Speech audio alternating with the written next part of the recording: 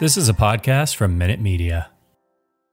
Jackpot, baby. Raiders Fan Radio. Oakland, L.A., Oakland, Vegas, Raider Nation, wherever, forever. You got your old Uncle Mosh and Raiders Fan Radio from Murph's Fan Cave, taking a lighter journey into the dark side. Sit back, put your feet up, pop and top, and enjoy the ride. Here we go! Look left, look right, Paletnikov, a leaping pass, touchdown! We miss you, we love you, and we'll see you in the Hall of Fame. When you have great coaches, then after you have great coaches, you get great players, you have a great organization, and you tell them one thing, just win, baby. Way up the middle, intercepted Filipiano at the 50, time running down, Oakland football, and I think Oakland victory. The Oakland Raiders have scored on the most zany, unbelievable, absolutely impossible dream of a play. Well, I love this team. I think this team can win.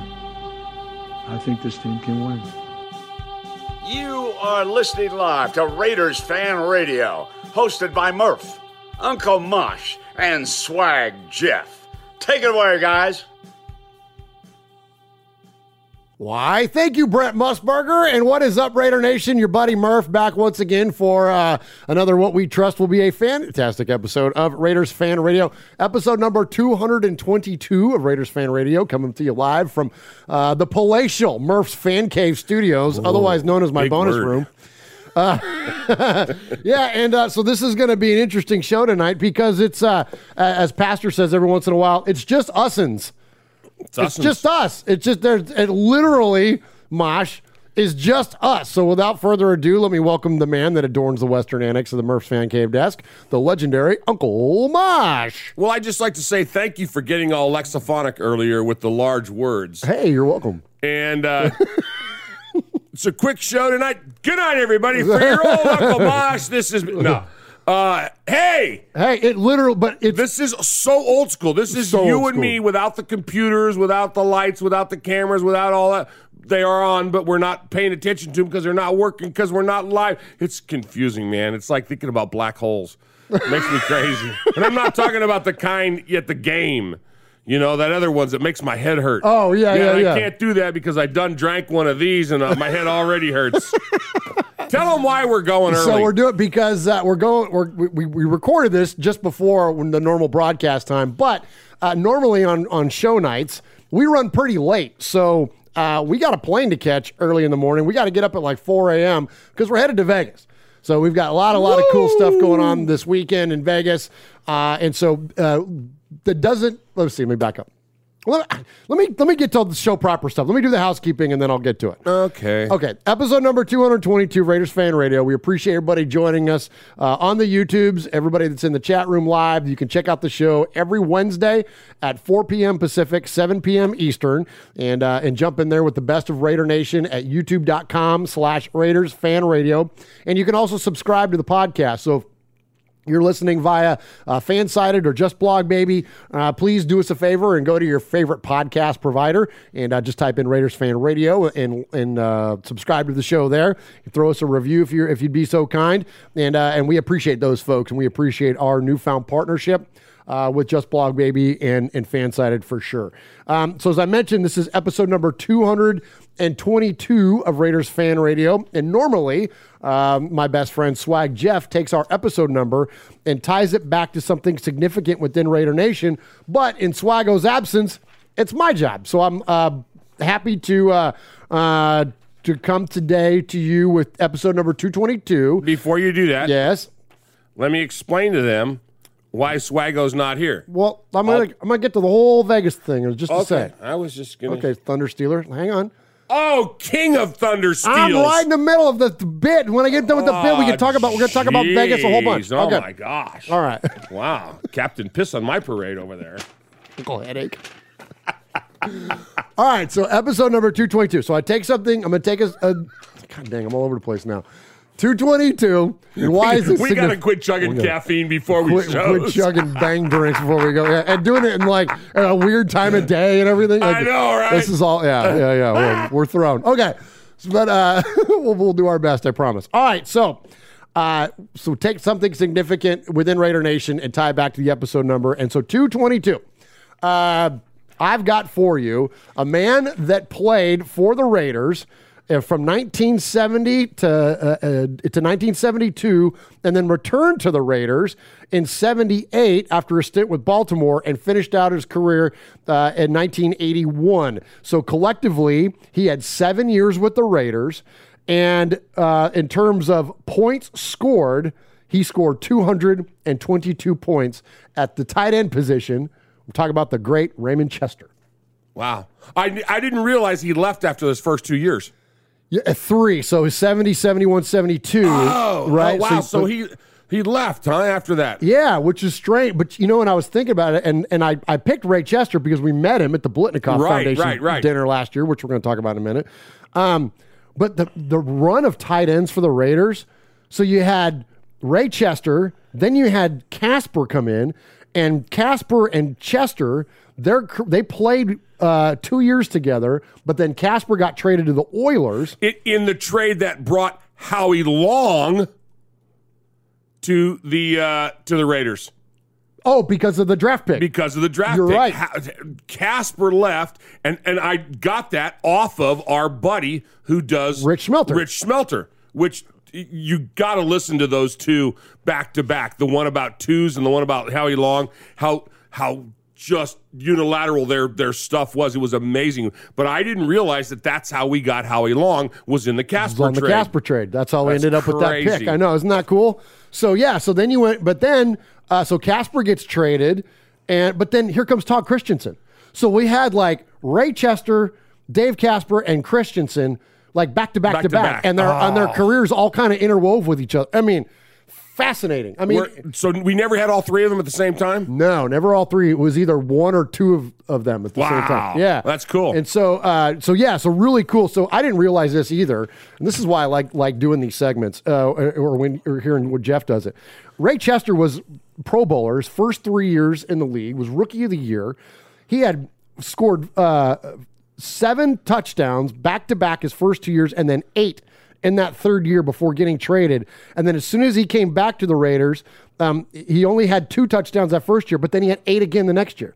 Like the dude, like way prolific. So now's when I just want to channel my inner Al Davis, because I'm like, what lucrative trade could you have made to get rid of that guy after year 3?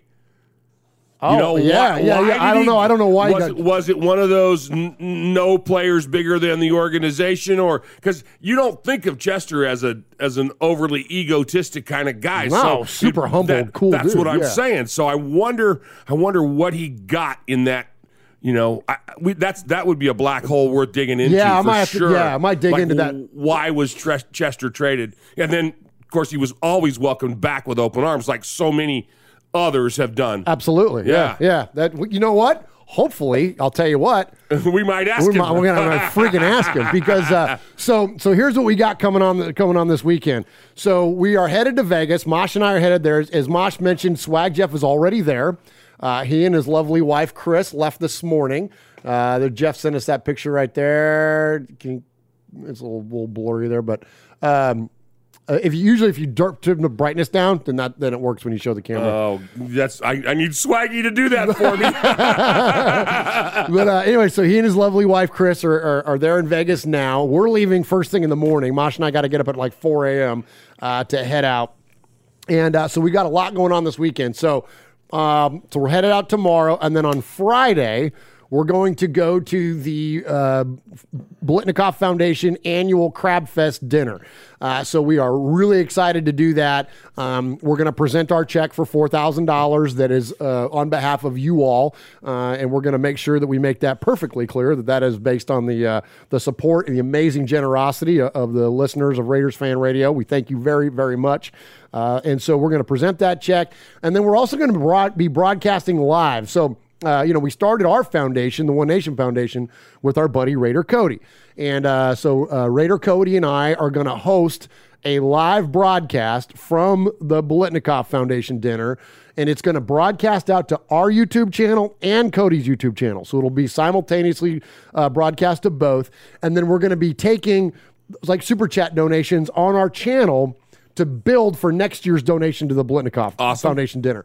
Also, Angela was so incredibly kind to offer a very long list of names of folks that would be available to us for interviews. So what we're going to do is we're going to have a couple of extra mics set up at our broadcast station there, and then hopefully we'll have players coming through, former players, Raider greats, anybody that you and Swag Jeff can get a hold of to bring over to our table. We want to have an opportunity to interview those folks. And again, like Ray Chester was on the list, but many greats: Phil Villapiano, Daryl LaMonica, Rod Woodson. I mean, like so many legendary Raiders on that list. And so we hope to get the opportunity to talk to some of them. You and I on Sunday were like, during halftime, we were fanboying over the idea of LaMonica. I mean, we went down the dang rabbit hole. Went down the rabbit hole, watching his highlights. Watching his highlights. And even after the game, we stayed for hours looking at all this. I mean, geez, if Raider Nation, if you don't know the story about LaMonica, just Google Daryl LaMonica highlight reel, the Mad Bomber highlight reel. I mean, just do it. It's unbelievable. Unbelievable. 81 yards in the air, touchdown passes. I mean, stuff like that. Phenomenal arm on this guy. Unbelievable. Imagine if he would have played in Denver. Oh, my gosh. He'd have been thrown from the end zone to the other end zone. Yeah. Well, I love it, too. Mosh and I were talking about it that, unfortunately, in this, and I'm not taking a shot at young people, but unfortunately, in this era of social media and whatnot, people get a real short memory. Like there's a lot of history that happened before the iPhone. And so when you see posts or people referring to recent era players or even current players in terms of there's the biggest arm ever or the biggest this or the most that or whatever. I saw a tweet today from PFF asking what running backs you would want in their prime. And it's like, yes, it's Barry Sanders is on there, but it's like Jamal Charles, Derrick Henry, these recent play. No Walter Payton, no Jim Brown. I'm like, how do you even assemble a question like that? I'm sorry, this is not popular, but give me O.J. Simpson any day. Right? Absolutely. Oh, my gosh. In terms of on the field? Yes. If he'd have been with anybody else but freaking Buffalo, holy mackerel. That's what I'm saying. So, it's people get to be such prisoners of recency. But anyway. Yes. If you want to see prisoners of recency, I like that. That's really good. That's all that caffeine. I wrote that down. Turns into vocabulary. But yeah, when you go watch LaMonica highlights, he throws the ball just as far than any of the biggest arms you could ever think of. The guy's, like Mosh said, he's literally like one of them we tallied up. It was like 70-some odd yards in the air to Warren Wells. And Biletnikoff catches a ton of those. Biletnikoff was always historically referred to as the route runner and the guy with the great hands and all that stuff. He was fast once upon a time, too. Dude. He wasn't known to be fast, but there's a lot of those deep balls. They're going to freaking Biletnikoff. We had so much fun doing that. It's great. Anyway, so hopefully we'll get a chance to interview the great Daryl LaMonica as well. Just stand by. I would read you the full list of names, but I don't want to get our hopes up around anybody because we don't know who we're going to see or whatever. But anyways, and then so that's Friday. So then Saturday, we got an appearance at the Greater Youth Sports Association event, and then I'll be doing Cody's pregame show, again, simulcasting to both of our YouTube channels. So watch for that on Saturday. Then Sunday, we've got our postgame show with Cody. Same thing, going out to both channels, and we're going to be at the watch party at the Sahara Las Vegas. So definitely check us out there, support us there. And then following that, when we come home, we're not going to do a show next week. You're going to have all the content in the world from us. You're probably going to get sick of seeing us over the weekend. Right. And frankly, we're going to need a rest day. So no show next week, but watch for us. Plenty of content coming on the channel. Thank you very much to everybody that supports us each and every week. Uncle Mosh, let's do some contact info and then start the show. Woo! Hey, Raider Nation. You You've got your old Uncle Mosh here with an updated contact info. So sit up, zip up, shut up, and pay attention. You can call us at 909-345-3346, or as Murph would say it, 909-345-3346. How about emailing me? You want to email me? Email me at show@RaidersFanRadio.com. Want to email me? Or what about reaching out to us on some of that social media stuff Swaggy likes? Try Facebook at Raiders Fan Radio Podcast. The Twit at Twitter at Raiders Fan Radio. Insta something. Instagram at Raiders Fan Radio. The tiki-tiki-taki-talk. TikTok at Raiders Fan Radio. Or what about the Twitch? Some of you out there twitching. Anyway, Twitch at Raiders Fan Radio. Or if you don't like that, go to the YouTube. America, go to the YouTube. YouTube.com/Raiders Fan Radio. Oh my God, if that wasn't enough, go to your podcast provider and search Raiders Fan Radio. Holy crap, that was a lot.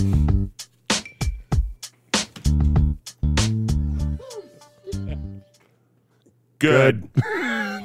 All right. So let's go ahead and jump into this episode of Raiders Fan Radio. Or not, because I forgot I got to say one more thing. Check out also the other show that's on our network. That's Uncle Mosh mentioned it.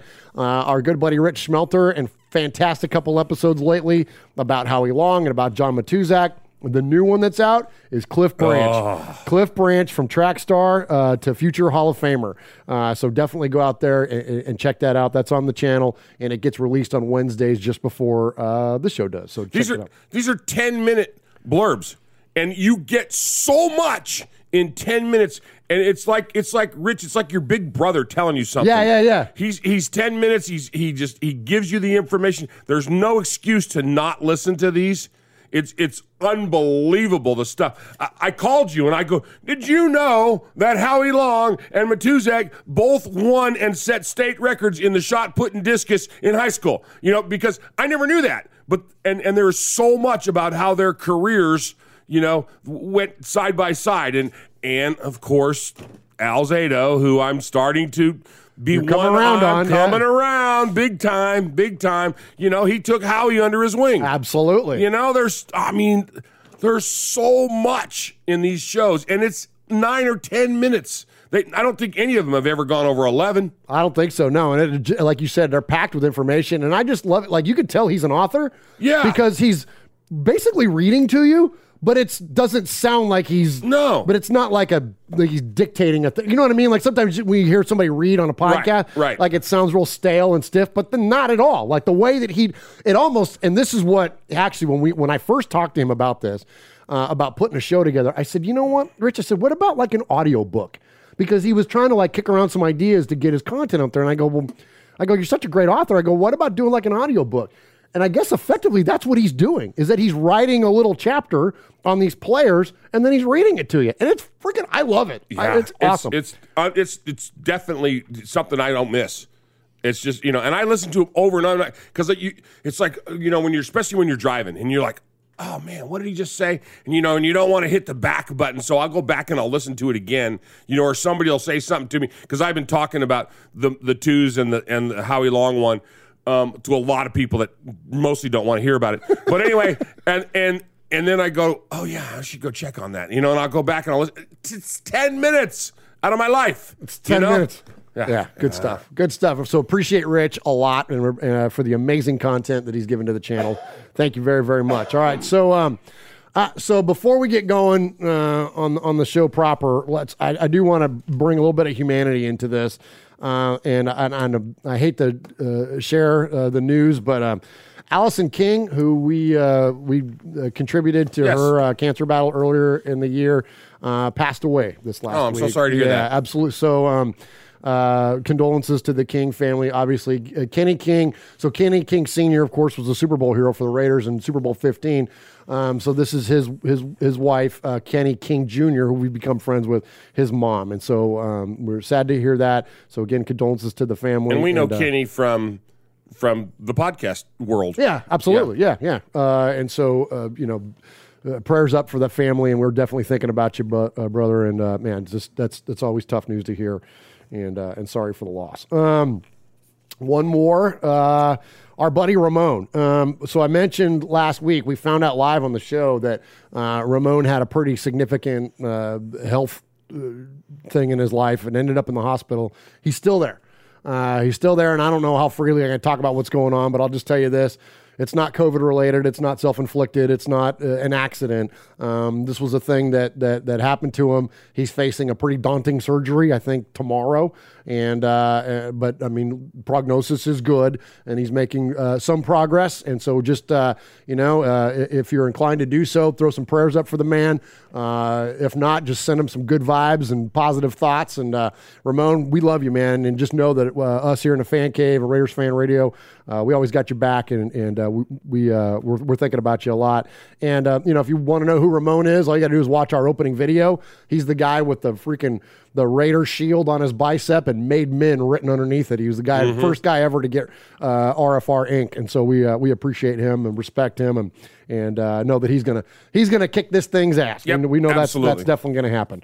All right, so let's start with some respect. So we always hear at the top of the show, we don't give props, we don't give shout outs, we just like to do respect. And so we're gonna this respect is gonna be like pretty much the whole friggin' show, because we're gonna respect the Raiders in our respect. Thank you. I was just going to ask you about that. So, first off, I want to respect Jesus Alvarez. And I want to respect Jesus because he sent an email, and Mosh is going to read it in a little bit when we get to the emails, but he sent an email and he said, hey, I'm an artist, and I want to contribute to your foundation by giving you a piece of my artwork that you can give away on the show. And I said, absolutely, please do. So he sent this. Look at this thing. It's freaking Hunter Renfrow, for those on the audio podcast. It's an oil painting on a board, and it's Hunter Renfrow, and it's so freaking cool. I'm like, this is how cool it is. When it very first showed up, when I unwrapped it, I was like, oh my gosh, I got to keep that. I'm like, I'll just give a donation to the foundation, but I want to honor what he's done. So we'll auction this thing off probably within the next few weeks, but I am going to get a print of that made for sure, so we can hang it up here in the Fan Cave, because that thing is absolutely gorgeous. That an amazing artist there, Jesus, and thank you so very, very much for sending that in for the One Nation Foundation. All right, Mosh. We might get 2 prints of that made. Have one for the Mosh Cave? Sorry, Swag, you're not here, bud. You're not here to claim one. All right, Uncle Mosh, so listen, so here in the respect segment, let's just go ahead and respect the Raiders, man. Let's go ahead and get into the game conversation. On. Unbelievable performance in Denver this past weekend. We want to respect them all. The entire organization, of course, starting at the top of Mark Davis, but Mayock, Bisaccia, Carr, Abram, Merrick, Max, Jacobs, Kenyon Drake, Ruggs, those Hobbs, guys, everybody's name. The new guys. Who's our new guys? Oh, Square and who's the other one we like? It was spelled Faison. Faison, yes. Faison. Oh my God! Holy mackerel! Unbelievable the way they stepped up. Unbelievable the way that look. And we've got plenty of sound bites to get to y'all on this, but we talked about it on our show that this was going to go one of 2 ways. That they were either going to fart and fall, and it was either going to be an absolute disaster, or they were going to galvanize, rally around each other. No one circles the wagons like the Las Vegas Raiders. So circle the freaking wagons. And that's what they did. And they went into Denver and whipped their ass. I know the score was only 10 points, but it was a bigger whipping than that. It was a much bigger beating than that. Right? And it was physical. I mean, again, we're going to hear a lot of the sound bites here. But Mosh, I mean, that was a blast to watch. And wasn't it we also talked about, too, seizing back the narrative that the media was running hard one direction about our team. Now they're not. We took it back. Now we are going to dictate, we being the Raiders, because of course we're high influential members of Raiders fan created content. Yes. But now we dictate to the media what they're going to talk about. They don't get to pick what they're going to say about us. Yes. So it started from the beginning. Of course, we lost the toss. The Donkeys chose to receive in the second half. So we start the game with the ball. first play of the game is a pass. Rico's going crazy. He's popping a top right there. Paul's going crazy. People all over the world are going crazy, going, oh, John Gruden didn't run it up the middle. You know, I mean, we start with the pass, and then we throw a run, and then we had another pass, and it goes off the sidelines way out, and you're going, Derek, and then I go, don't you start on Derek. Freaking Ruggs quit running, and then we showed back, and it was like, oh, yeah, it wasn't Derek's fault. Derek did the right thing when he realized his receiver wasn't where he was supposed to be, blah, blah, blah, okay? And then we score. So it was within a couple of plays. My point is that it was something new. It was different. It wasn't what we were used to. This whole year has been something new, something different, something what we weren't used to. And this was just one more thing to add to that. And we're like, wait, we're not losing? We're not giving up 21 points in the first quarter? Whoa. That was huge. Way to dictate to the Broncos what we were going to do. We talked about it, that the Raiders had scored 5 points in the first quarter. Yep. That we had a Carlson field goal, and we had Casey Hayward's freaking safety. Those are the only points that the Raiders have scored in the first quarter, and then they freaking come out, and on the very first play of the game, do this. Oh, wait. I had it. Here we go. Plays have been running plays. Where do they go on 3rd and 2? Carr looking to throw. Deep shot. Ruggs is down there. He's got it. Ruggs at the 5, and he takes it in. What a statement opening drive by the Las Vegas Raiders. And I think the announcer there with a statement drive. And you called it. You were like, boom, there it is. Yeah. Like that, and it never stopped. It stayed that momentum the whole rest of the game. This was the game that all of us with heart issues were able to put our meds aside and go back to drinking because we're like, okay, this one's not gonna kill me. This one, win, lose, or draw, is gonna be fun to watch because we'd slug them, they'd come back, they'd try to get. The fact that with the touchdown, not even with the extra point, we had scored more than we had in all the first quarters put together of the season up to this point, man, it was a blast. It was so much fun to watch. So much fun to watch. And you know, Henry Ruggs got it started and then never took his foot off. Look, he's a dang blast to watch. And look, this isn't an I told you so moment or a we told you so moment, but look, everybody that was getting on him last year, we kept telling you, he was drafted kind of as a developmental guy anyways, and typically with wide receivers, it takes them 2 or 3 years to start really get their feet. Like, you can't compare him to the wide receiver class that he came in with because those guys are kind of all collectively doing unprecedented stuff. Well, now here comes Henry Ruggs, man. So last year, he had 26 receptions for 452 yards, 2 touchdowns on 43 targets in 13 games, okay? This year, in 2021, he's already got 20 receptions, 445 yards, 2 touchdowns on 32 targets in 6 games. He's gotten track to have a 1,000-yard season in year number 2 and probably score, 6 or 7 touchdowns. Like, freaking baller, man. Or not. Or they quit going to him for the next 2 or 3 games, just like we did in the beginning of the season. That's true, too. That's what's awesome about having so many weapons. Quit throwing to him. Go back to Waller. It might be a Waller day or whatever. You know what I'm saying? Yeah. Go back to Renfro. It doesn't matter. It doesn't. Kenyon Drake. Or Kenyon, my new hero, Drake. Thank goodness. It's the reason that we drafted him was exactly what the Raiders did with him. And look, I don't know if I totally buy into the, John was holding us back with his play calling, whatever. Like, I don't know. I understand what people's points are, and I think they're valid. I don't know how much but look, I'll tell you this. What they did against the Broncos is everything that we suspected that they should have been doing based on the personnel that we had. And whether that's Olsen or whether that's Carr or a collective between the two of them or whatever, clearly something changed. And it looked awful good because the whole point of drafting Kenyon Drake was that we heard in the offseason, well, he's a route runner. He's got great hands. He's almost like a slot receiver playing running back, blah, blah, blah, blah, blah. And we never saw it. But then what did we see on Sunday? Him on that one, it wasn't even like a traditional wheel route where he like roll out and go up the sideline. It was like an out route, and then he turned it up. Yeah. But that was gorgeous. Like what? It was beautiful. And Derek, that freaking touch on the. Oh man, that was cool, man. You know, when in 5 or 10 years down the road, when the narrative about this season is written, they're going to say, and you don't have to even comment on this or correct me if you think I'm wrong, because I personally don't care. But what's going to happen is people are going to say John Gruden, right, wrong, or indifferent, however you think about him, he and Mayock started building this team, building for the future.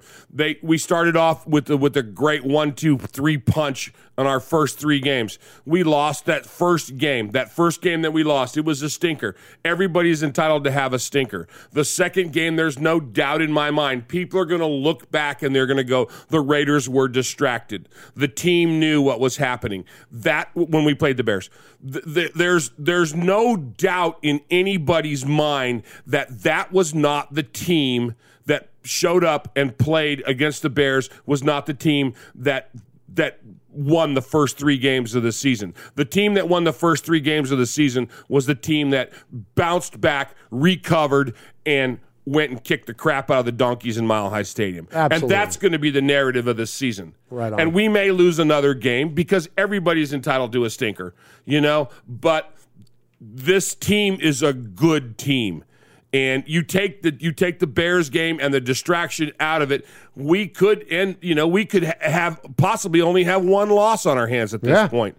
That's a great because point. all the crap and all the malign talk that was put against our O-line after the Bears game, there's a lot of guys on there who aren't old pro vets. Okay, there's a lot of youngsters on there, and maybe they don't quite know how to handle the adversity that came upon them 11 days ago. I think that's a great point, Mosh, because guys are still guys. They're still affected by their surroundings. They're still affected. I mean, for crying out loud, how many players have we had that have had babysitters? And I for lack of better, but you know what I'm talking about. Yeah. Like somebody go with him because they got to keep him. Right. And the whole mental toughness of this game goes along with the physical toughness. And this was something that nobody expected. This man you love, Derek Carr's, for instance, this man who's your next door neighbor has now has resigned. Under disgraceful circumstances, how you gonna show? You're gonna show poorly, and I'm not excusing their play against Chicago because they are professionals, but pros don't do the right thing all the time. Everybody's affected by things differently. Absolutely. So, well, and anyway, and to your point, Mosh, and I do agree with you. And to your point, what position group is most dependent on chemistry? It's the offensive line. Absolutely. And so if the chemistry's off for whatever, if it's mentals or physicals or whatever that the case may be, new personnel, if the chemistry's off because the communication is so valid there, I forget who it was. I think it was Taylor Lewan, and I'm glad he's healthy, by the way. Yes, thank God for that. That was scary. He talked about that, about sometimes as outsiders, as fans, we can overblow the whole chemistry thing at times. He said, but what's important is the communication. He goes, this is the NFL, this is the pro level. If you're coming in to play right tackle, I know you can play. Now, how good can we all communicate up and down the line? That's the difference. So it's not so much that it's like, yes, there's a difference in talent and all that kind of stuff, but like that whole idea of like, oh, the line needs to gel, like it needs to be the same people all the time. He's like, that's not as important. What it is important though is how we talk to each other. And so, so if you got, for whatever reason, you got something in your mentals and you're not communicating well, then you have a crap day against the Bears, right? It was fresh. Boom. All of a sudden, they know this. something's happening. This is not good. This is not going to be pretty. It's going to end ugly.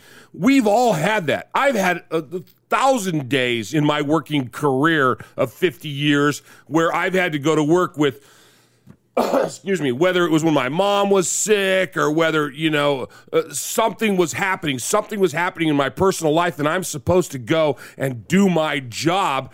And I'm a professional. I may not be a professional football player, but I'm a professional, and I have to do my job, and I don't do my job to 100%. Everybody has that. Nobody's life is perfect, okay? So I'm not giving them a pass, and I'm not giving them an excuse, but I understand what they went through. And, so it's there. I think it's fair. And I love the fact that they responded well, That's last the thing. Sunday. That's always the key, right? And I tell my boys all the time, your character's not defined by the mistakes that you make. Your character is defined by what you do in response to those mistakes. And so if the Raiders would have continued down that path, which is something we've seen them do before. Yep. Like when adversity strikes, they just kind of slowly go downhill. But did they have leadership in a position That's the difference. At the point? Did they have the Mayock? Did they have the Bisaccia? Did they have the persons that the Derek? Who knows? We don't know who in that locker room. We don't know if it was Carl Nassib. We don't who was.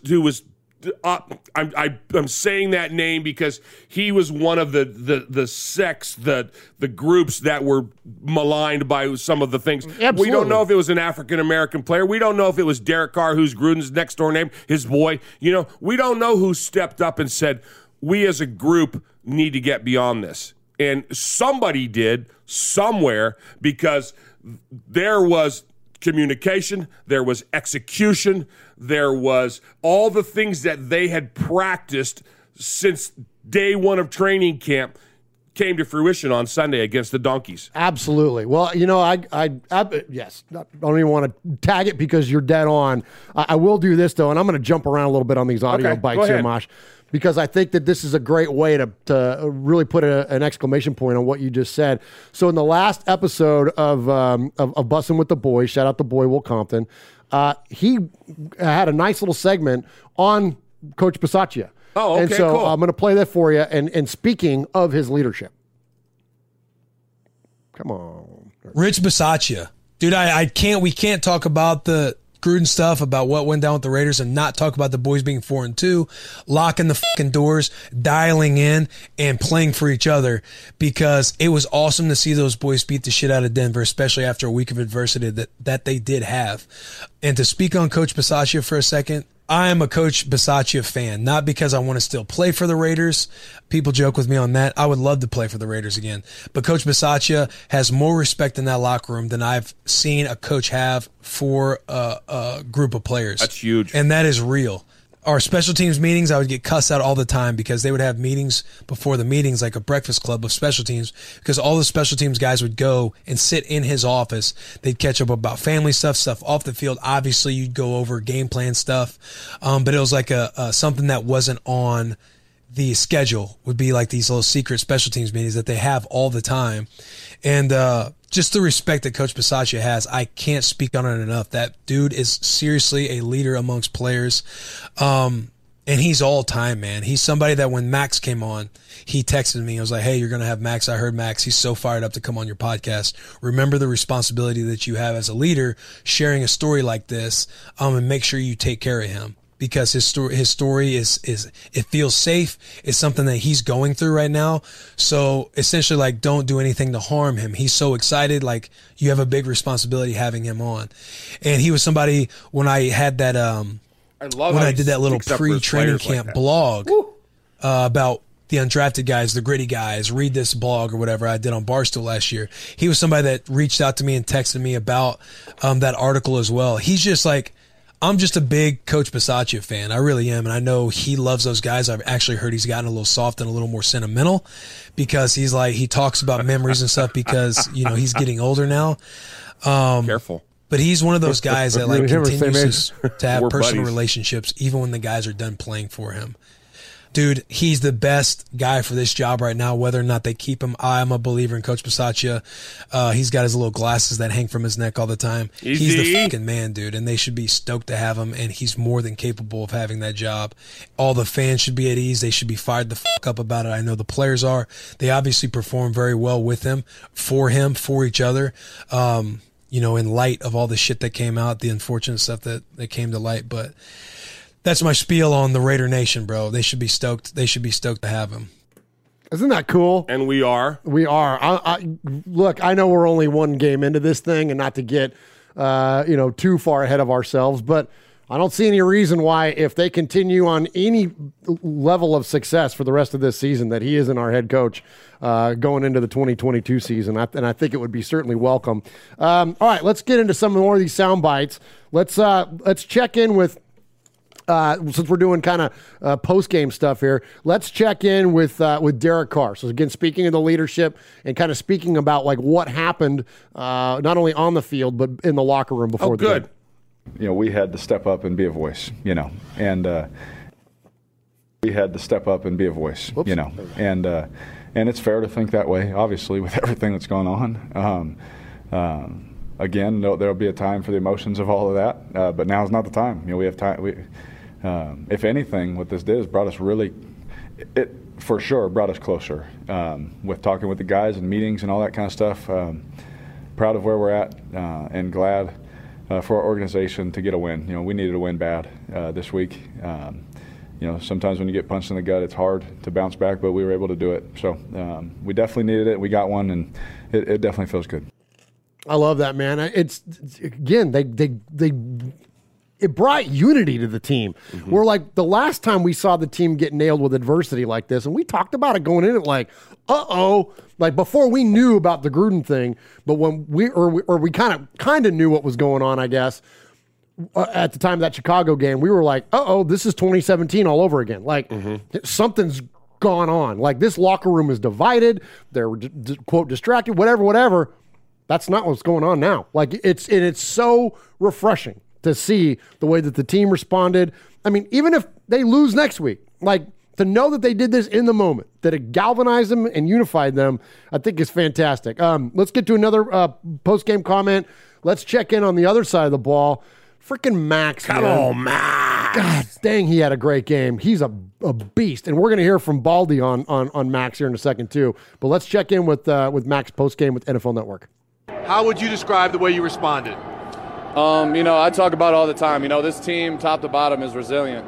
We have great character in the locker room. We have guys who love football. And at the end of the day, like I said, no matter what's going on, we're here. We work way too damn hard to not show up and put a great product on the field. So I'm glad, we just came out here and got the win. Rich Bisaccia getting the game ball? Oh, absolutely. I'm going to give him a few. You're going to give him a few? Oh, yeah. He's going to get my game ball, too. Quickly, because earlier in the week, you said he's had so much influence on your career. Yes. What about the way he galvanized everybody and organized things this week? Yeah, that guy, I can't say enough good things about him. The second I came in the building, he took me under his wing. No matter what, if I needed something in life, in football, in anything, he's always that guy I could go to. And, once he got the job, I knew he would do a great job. And it's great to see him with a smile on his face. But this is just a start. We got to keep going and keep winning games. So the Raiders' defensive line last year, Mosh, had 16 sacks for the year. They've already got 15 and a half this year. How much does Max have? I don't know off the top of my head. Well, he just got 3, so I don't know. What, he's got 6 now in the year or something like that. Well, I want you to speak on something. Your lifetime coach, of course, you coached at the high school level, but I still think this is that there's a point and an example to be made by somebody like you that's done this for a long, long time. At the professional level, everyone's getting paid, everyone's talented, everyone's got their job, right? They don't have to all get along. They don't have to all like each other. They don't have to have whatever, the different leaders and all those kinds of things. But when you do have that, when you do have chemistry amongst your team or your athletes, doesn't it just make it like that's a very tough thing for opponents to deal with, right? Like it's one thing that yes, we all get along. Yes, we're all functional. But if you're that and talented, that's pretty tough to beat, right? Any coach that's worth their salt will tell you, I would rather have a team of an entire team, an ensemble, if you will, of players that are willing to work hard, not complain, do what they're supposed to do, enjoy what they're doing. You don't necessarily, I wouldn't call running wind sprints fun, but you're enjoying it. You understand the game, you understand the concept, then have 2 or 3 star players, that one that can throw a pass and one that can catch a pass, and that's what you put all your eggs in that basket. It's much better to have a group of folks. Look at some of the winning football teams in collegiate history. Alabama, they have, 180 guys on the sidelines, right? Yeah. That all gel for Nick Saban. Maybe 5 or 6 will get into the pros, okay? But they all understand and they all buy into it. The Clemsons, some of those, of course, they all come to us. But you know what I'm saying? Yeah. That man, Alabama. Yeah. All Alabama players scored touchdowns the last game. I know. How crazy was Yeah. that? But what I'm saying is that to have a group that gels makes it so much better for every... Is that your phone? Oh, I'm sorry. It's an alarm. I set it for 3:45, meaning tomorrow morning. Oops, I better fix that.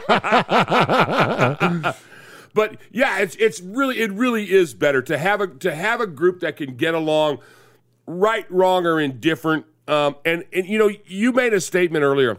You said that the locker room was divided. I don't see the locker room as ever being divided like it was in 2017. I see the locker room as being in chaos. And there's 2 different things. Okay. Because there weren't going, should we hate him? Should we love him? Should we still? No, it's like, what do we do? Where do we go? Right, good point. Does it take a Max Crosby going over and putting his arm around somebody and saying, Nassib, we play together, we're still going to kick ass? Does it take Derek Carr going over to his offensive line and going, you guys are young, if you want that present at the end of the season. There's that.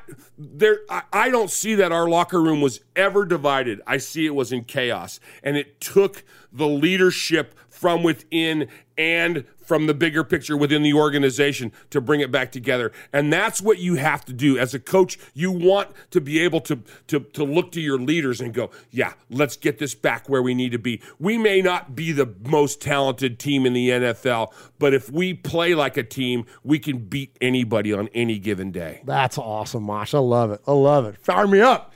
All right, so I don't have the individual numbers, but I don't have the current stats, but I will give you this: the most sacks for the first 38 career games as a Raider.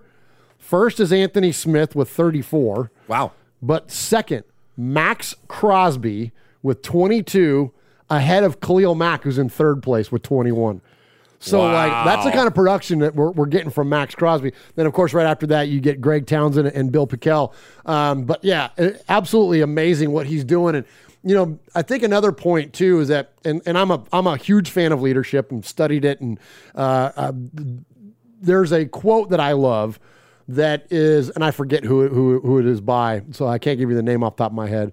But it's, culture eats strategy for breakfast. And the point is that you can strategize, you can game plan, and this goes for any organization, you can put the plan together. But if you don't have the people and the culture of your organization to execute the vision, you're going to fail. Yep. So you have to have that culture, and I think that's what the Raiders have now. They have a positive culture now in that locker room. You're right. It's not that I love the way you put that with the chaos. All right, so let's go now. Let's I'll tell you what. This is fun. Since we're kind of on the Max Crosby subject anyways, let's check in with our buddy Brian Baldinger. And this is so fun. So he does Baldy's breakdowns on the Twitters. Go check it out. Brian Baldinger, and this is what he had to say this week about Max Crosby. I'm just giving this warning out. This is a warning. Gratuitous violence by Max Crosby. This ain't the work of a condor. This is the work of a vulture, going right through the inside shoulder right there of Garrett Bowles and just taking everybody down, just wiping out everything. A vulture, not. You know, it was funny. Last time we heard him and he was talking about a condor being a predator, and you're like, no, it's a scavenger. And then he got another shot at it. He goes and he picked another scavenger. Why couldn't he have, and I understand that because he doesn't want to pick a raven or an eagle. Right. Or another falcon. Or a falcon. He doesn't want to pick another bird of prey. And he definitely doesn't want to go with an owl. He could have said a velociraptor, but they didn't fly, Yeah. It's just a condor. You watch him right here. The tight end tries to block him. That's a mistake. Then he falls off. Teddy B stepping up. And then he's just so flippin' happy that he's just got to do flips. He's got 2 sacks in the first quarter. He's just getting started. He's just getting warmed up. This is 30 seconds to go in the first half. You know what time this is? It's time for the Condor to take off and take everybody down. Just swallow them all up. Going to halftime with 3 sacks. The Condor just flying, taking off. Nobody can stop him. Here he is. Now, what are you going to do here? You're going to try to block him with a tight end? Shed him. You're going to come a fullback at him, swipe him, and then go chase. Go chase like it's the most important meal of your life. Go get yourself something to eat. The Condor flipping over the Denver Broncos. Oh, look at this. This looks like a stunt coming. Could he get there? Wait a second. The Condor, is this Joel Embiid? Just guarding the rim? Just guarding the rim? What's he going to say about that, Max? No. Come on. Let me see it. No, You ain't getting it past me. They try to run a trap at the Condor. He beats him with the speed of a cobra. Like Cobra Kai. Cobra Kai. The tackle, Devontae Williams. Down. Javonte. Nobody was caring at that point. It was fourth quarter. It was all about Max Crosby. Then, in the final minute, let's just put a little bow on this one right here. Bobby Massey, short corner. You know what? I think he just had mercy on Teddy Bridgewater. He got tired of just putting him down to the ground and making him eat grass seed. That was the work of a Condor right there. Does he lead the league in sacks? Is he the sack leader? Is he the sack king? He's the Cobra King. He's the sack king. It's so funny. It cracks me up, man. But anyways, much respect to the Condor, man. He's killing it, man. Having an amazing season. All right, let's go. Let's check in with Coach. Okay, so this is the first post game that we've heard from Coach Bisaccia, and I'm just going to tell you right now, Mosh, I may or may not have embellished and added a little bit to his soundbite. Okay. I told Gus we'd be there, Richie. Hey, Richie! Hey, Richie! Welcome to the business, Richie. What Richie say? Certainly it's emotional for everybody, right? So I think they did a good job as a bunch of grown men of handling their emotions throughout the week, putting them in perspective when it was time to go play the game. It is a job for all of us, and again, they seem to do a really, really good job with it. We'll see what goes on from here. We'll see the consistency that we can have going on. I think that'll be the challenge for all of us. Richie broke a chair over his head. You're so stupid. Do you think anybody's told him he looks like Goldberg yet? Oh, my gosh. And tell him how to get to the tweet that we did. Yes, well, it's on our Instagram. It's everywhere. Okay. So I took my first run at making a meme, and I took Coach Bisaccia's head and I put it on Goldberg's body and put who's next on the bottom. That was Mosh's idea. And so, yeah, it's on our, just look for it on Twitter, Instagram, anywhere. At Raiders Fan Radio is how you find us. But yeah, he does. He looks just like Dan Goldberg. But now and there's Goldberg stuff all over. Right. You know what I mean? Like I'm waiting for. Hopefully, we'll get one of the beat writers or somebody that's hip enough to ask him about that. Right. Ask him about the likeness to Goldberg because the last guy he embraced the Chucky thing. And the Chucky dolls were out and everything. So I'm hoping that this catches on, man. And eventually, I'd love to see Bill Goldberg show up at a Raider game. Oh my gosh, that would be amazing. That would be amazing. That'd be amazing. Yeah, and somebody's got to cosplay it, man, and show up at a game like that. You know what I mean? Like, yeah. So, anyways, good stuff there. All right, so I'll get a little tight on time, so I'll probably skip the Rugs one there, Mosh. Okay. Well, I'd want to close out with this. I want to close out with Rich Eisen. Rich Eisen and Mayock go back for a long, long time, colleagues at NFL Network. They forever did the combines together. Right. Like, they're buddies. There's no mistake in it. And so when the Raiders came out of this game victorious, I think Rich gave a very, and look, we celebrate Rich around here all the time, and all the guys over there at the Rich Eisen show. But like, he gave a very impassioned response to that, and that's why I wanted to feature this. Okay. You can tell he's talking from not only a position of being a sports broadcaster, but a position of friendship. And so I thought this was fantastic. Nothing more impressive than what the Raiders did in Denver. The Las Vegas Raiders, with their interim head coach, Rich Bisaccia, who had never been an HC. He is now the interim head coach for a team that we all know what they went through. Their head coach, who either drafted them or stared them in the face and told them one thing and stood for something that they thought that John Gruden was standing for. All that in the form of a rug got ripped out from underneath them. Poof, he's gone. Carl Nassib needs a personal day on Wednesday, as Mike Mayock mentioned, when he was the one who stepped forward along with Rich Bisaccia to take questions and be the face front individuals. But that team rallied around each other, used the football game itself as the proverbial and actual sanctuary, right? I guess I should just keep proverbial because I didn't think they were out there and praying. They didn't need it. Oh, man. I mean, Max Crosby, a hat trick of sacks on the defensive side of the ball.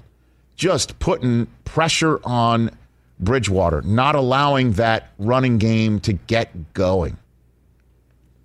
Cortland Sutton was doing his thing, but the Raiders were doing their thing even better. Henry Ruggs up top. Derek Carr playing his head off. And when leaders are needed in the locker room, he's like, I got it. So many people slag on this guy. I could not be more impressed with Derek Carr and Max Crosby and the rest of the leaders on that team. Absolutely. So I love it that he compliments Carr on that too, Mosh. The Raiders this season are outscoring their opposition after 6 games for the second time in the past 19 seasons. So far, they are +3 this season and were +10 at this point in 2011. So the Raiders' offense is doing phenomenal. I think one of the things that contributed to the offense's success in this last game, and you and I called it out quick, like we noticed it, the Raiders ran play action on 10% of their dropbacks under John Gruden. The highest rate was in week 5. They had 17%. The lowest was week 2 at 2.5%, and the league average for 2021 is 24.6%. The Raiders were running play action finally, and there was even one of the conversions, first down conversions to Waller. We were like, you even said it. You're like, listen, they need to run play action here and hit Waller on that corner, right? And boom, that's exactly what happened. And it's like that. I think that now that's part of that. Referring back to my earlier comments about, how much has actually changed with Gruden's absence. I think that's one of them. Like, they never ran play action often enough. I don't think so. And it created a lot of opportunity down the field.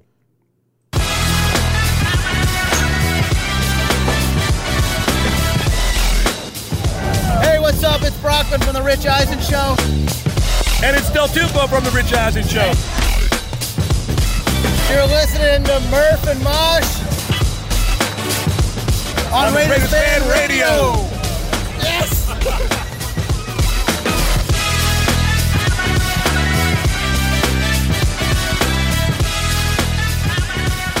All right. Thank you once again for joining us here for episode number 222 of Raiders Fan Radio. I got to admit, it's always best when all three of us are here in the fan cave, of course. But it's weird without the chat room.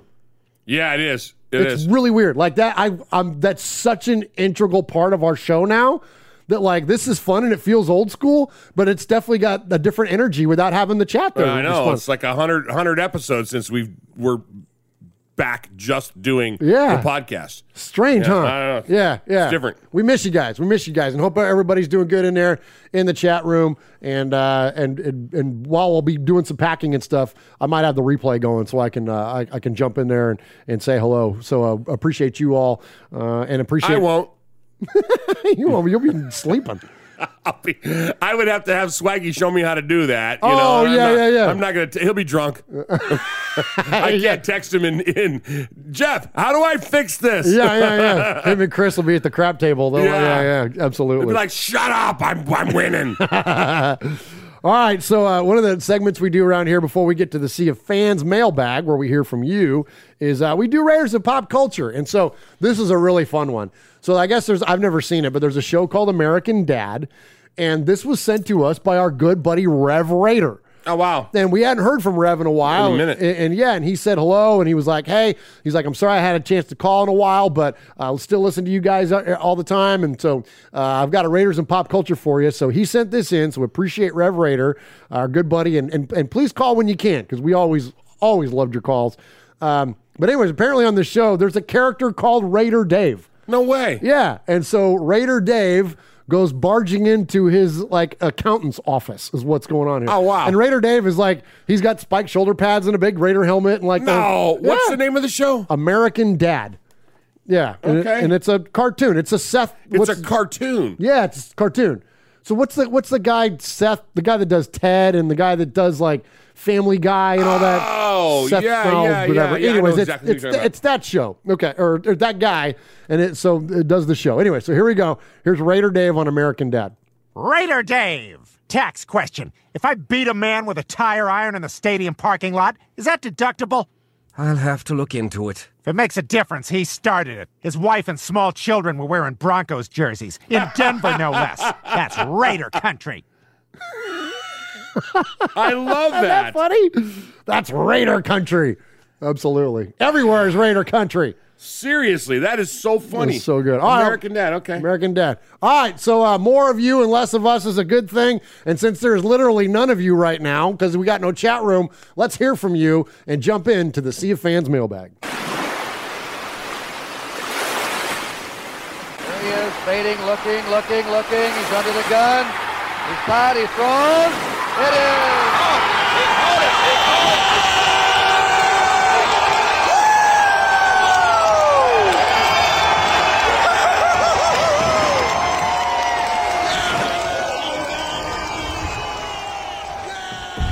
So there are two different ways you can contact us here at Raiders Fan Radio. One is to call us, 909-345-3346. That's 909-345-3346. And you can leave a message 24/7, 365. That is the Raiders Fan Radio hotline. And we always love to hear your hot takes, your post-game reactions, all that stuff. The only ones that I really can't get to are the ones where it's Wednesday night. Or you know what I mean? Some of that stuff. If you guys call in around showtime, those are tough for me to get in. But absolutely, most any other time, we'll do our best to get your messages in and appreciate you that call. And we've got some great ones tonight. But you can also email the show. You can email us at show, that's SHOW, at RaidersFanRadio.com. Email us there, and then Uncle Mosh will read your emails, and then we will take the best of the emails and phone calls, and we'll award a Sizzler Award at the end of the segment. And then also, if you do those things enough, you can become a made man or a made woman here in Raiders Fan Radio. And we've got some folks that are getting close to being new made men and made women. So keep those phone calls coming, keep those emails coming. And Uncle Mosh, who do we have tonight? Murph, Mosh, and Swag. This is my first time emailing you all, and I just have to say that interacting with the chat last week was an experience I'll never forget. It was a wild week last week. Whew. I'm not sure what was better, having the capo acknowledge me in the chat or watching Swag and Ron play an internet version of Whack-A-Mole with all the clowns in the chat. It was all so much fun, and you have really brought together the best the nation has to offer. Aww. As far as the game goes, I wasn't able to watch, but I heard through all the profanities on Raider YouTube live streams made me incredibly happy. Now I'm going to say that it's all because Gruden is gone, but it sure makes you wonder. My game ball goes to Mad Max Crosby. The guy is an absolute animal. Actually, he's a bird. And I hope we aren't stupid enough to let him go. Bird's an animal, right? It's a bird. It's like saying a fish is an animal. Well, it is. He's got the...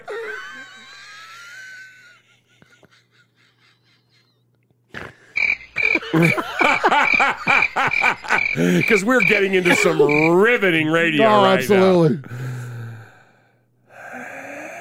I just like to do this to you sometimes. He's got the Raider mentality, and I want him to stick around.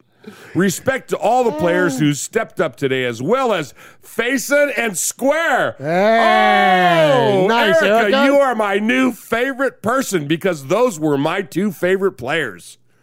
Why? Absolutely. Why did I like Faison?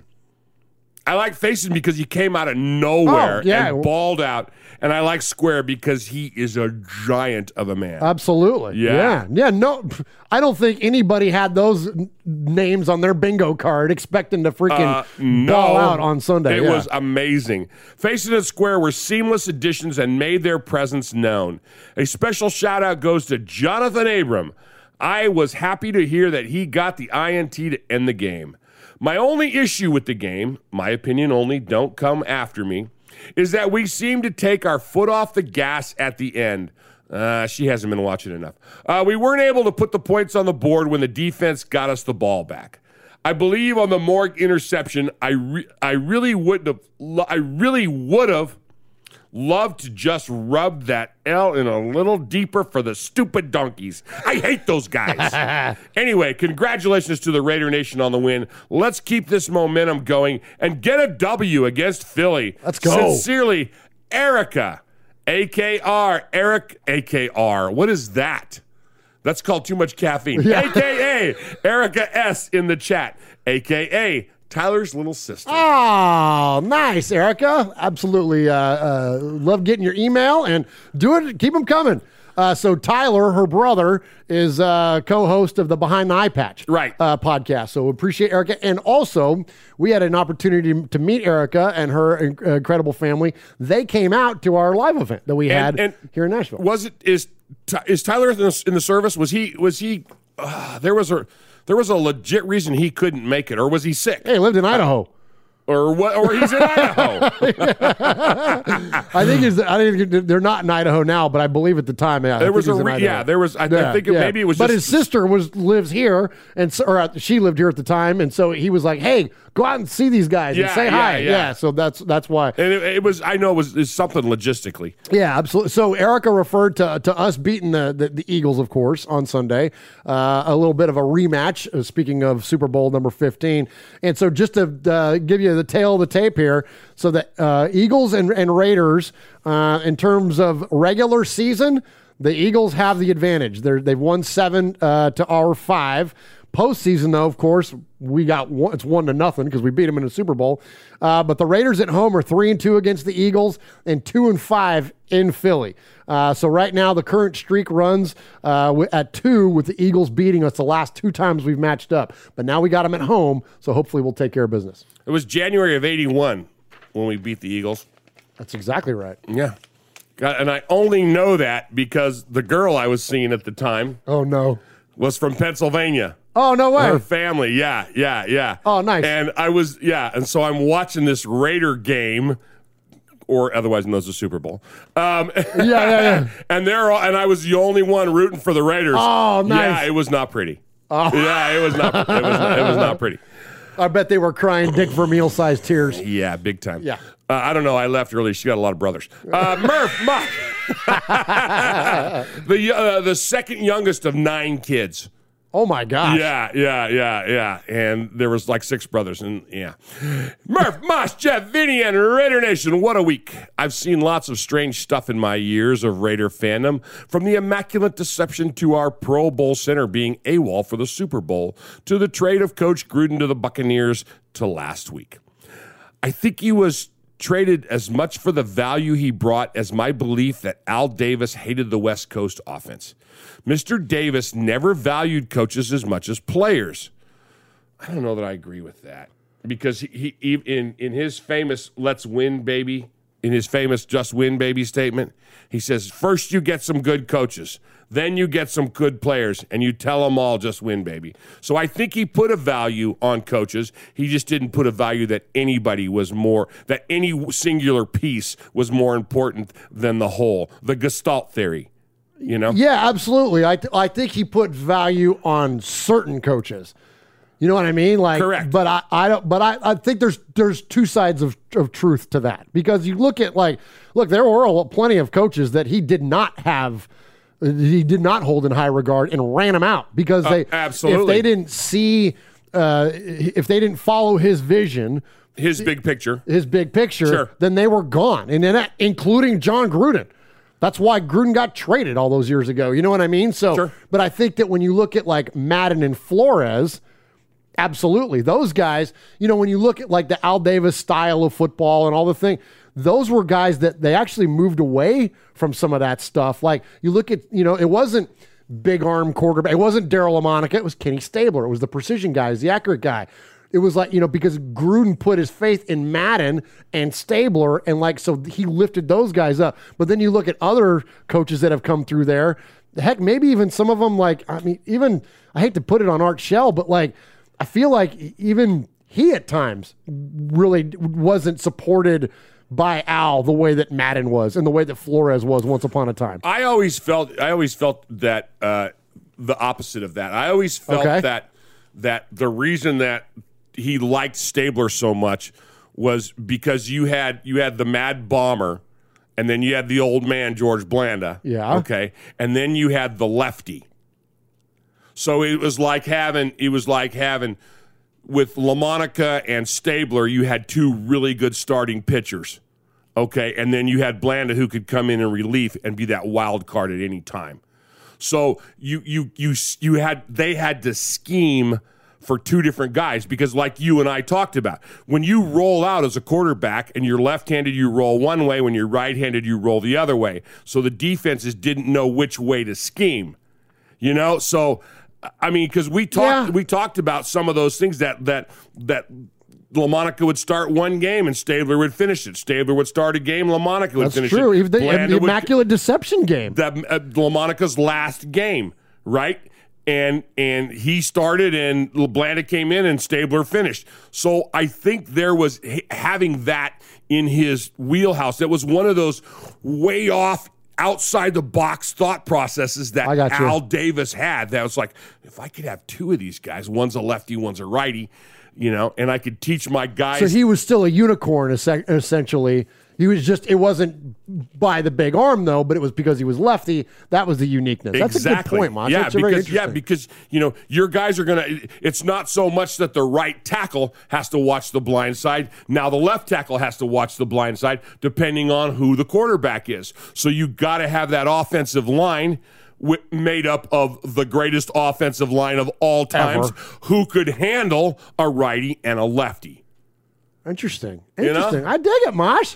Okay, so then back to the coaching part of it then. The question about holding coaches in high regard then. So you think, that was still Al really projecting even through Madden then? Well, there wasn't a Mayock in place at that point. No, Al absolutely. was the Mayock. Oh, sure. Yeah. And having been a former player, former coach, working with Madden at the time, look, this is my vision. This is who I've drafted. Okay, I don't think Madden had the input on the draft that the Grudens and the Mayocks have with, eventually Mark Davis, who signs the checks. Right. Okay. A different era, different genre. So I guess ultimately then it just comes down to if that particular coach was on board with Al kind of calling citing his vision and then operating within those confines of whatever, then Al was going to lift you up. And if you didn't, he ran you out quick. I guess ultimately that's what it was. Because even Gruden early on, Gruden's offense was not an Al Davis offense. Why was he allowed to come in and run that West Coast offense with Rich Gannon and do all that? Well, they were winning. But then as soon as Gruden became bigger than the brand, Al ran him out. Yeah. So he kind of actually was both. He was supported early on, but then he freaking got too big for his own britches and Al ran him out of town. That's interesting. And then, and then you think about it, that The same thing, like the point that I brought up last week, the same thing that was so good when he was at the top of his game for Al, that same that hands-on, let's go this way, scheming and doing and all this stuff, was the same thing at his demise later on. Oh, yeah. But he was too hands-on. He was too hands-on. Too much. Put people in place. It's time to retire, pal. It's time to go back and sign the checks and put people. But that was the detraction that everybody has when they talk about the last days of Al. Is that he needed to let that part of it go. He needed to have a Mayock. Yeah, and I think that's what. And you know what? I think that was the reason we see Mark Davis run the team the way that he does. Because you lived that. Because he lived it and he saw it and he recognizes it, that you let the football people do football stuff. Mm-hmm. It's his job to be the owner. And look, and there's been a lot of media that has criticized the idea that Mark hasn't been out front and the face of the messaging for the Raiders during this controversy and this thing that went on with, well, it's not even a controversy, well, whatever it is, the incident and the event, that they're criticizing him, saying he needs to lead from the front. He needs to do this. He needs to do that. I disagree. Mayock he's a TV guy. He's built for this. When you listen to that speech that he gave, he said everything that needed to be said. Mark Davis already made his statement. I don't think he has to be out in front of it because that's not what that's not his quote job. Like, He's letting Rich Bisaccia be Rich Bisaccia, Mike Mayock be Mike Mayock, and he's okay with them being the face of the organization. This is your box. You do what's in your box. I do what's in my box. There's a guy that is the head of football operations of a team that we don't like, and we don't like him. Okay? We never liked him. We never liked him when he played and wore that stupid orange. We never liked him when he was winning Super Bowls and when he would put on that horse face feed bag of his. But the head of football operations for the Donkeys is a good place for him because he understands football operations. You know what I'm saying? And I would never compliment John Elway publicly or privately. But but the place for him after his playing days is doing exactly what he's doing right now. You know, he's I don't know what it's like in Denver. I don't think he comes on the air a lot, but being the head of football operations is a good spot for somebody that had that mindset. You know, you're either going to go into the announcer's booth or you're going to coach, right. Or you're going to be the head of football operations. You know, and basically he got that from Al. Think about it. That's what Al Davis did. When Al Davis quit coaching the Raiders and became the managing general partner and all that, he was the head of football operations for the Raiders. And it was a natural progression. And that was what other people learned, the John Elways, the other people that have gone into that. So let me finish these emails. Yeah, let's get back to email. Great conversation, Amash. This is fun. Mike Lombardi made an argument that John Gruden wasn't a good coach at all. He cited his 40% winning percentage since beating the Raiders in the Super Bowl. He also hasn't won a playoff game since the Super Bowl as evidence that Mark Davis widely overpaid him for an emotional position. The team could have laid an egg Sunday against the Donkeys, but as many thought they would since it was a road game in a hostile environment, or they could rise to the occasion, which they did. I thought the defense had a great game, 4 turnovers and 5 sacks and many pressures. The offense seemed revived. The 3rd and 2 bomb to Ruggs was a pleasant surprise. The fact we had nearly 100 yards on only 3 catches speaks volumes.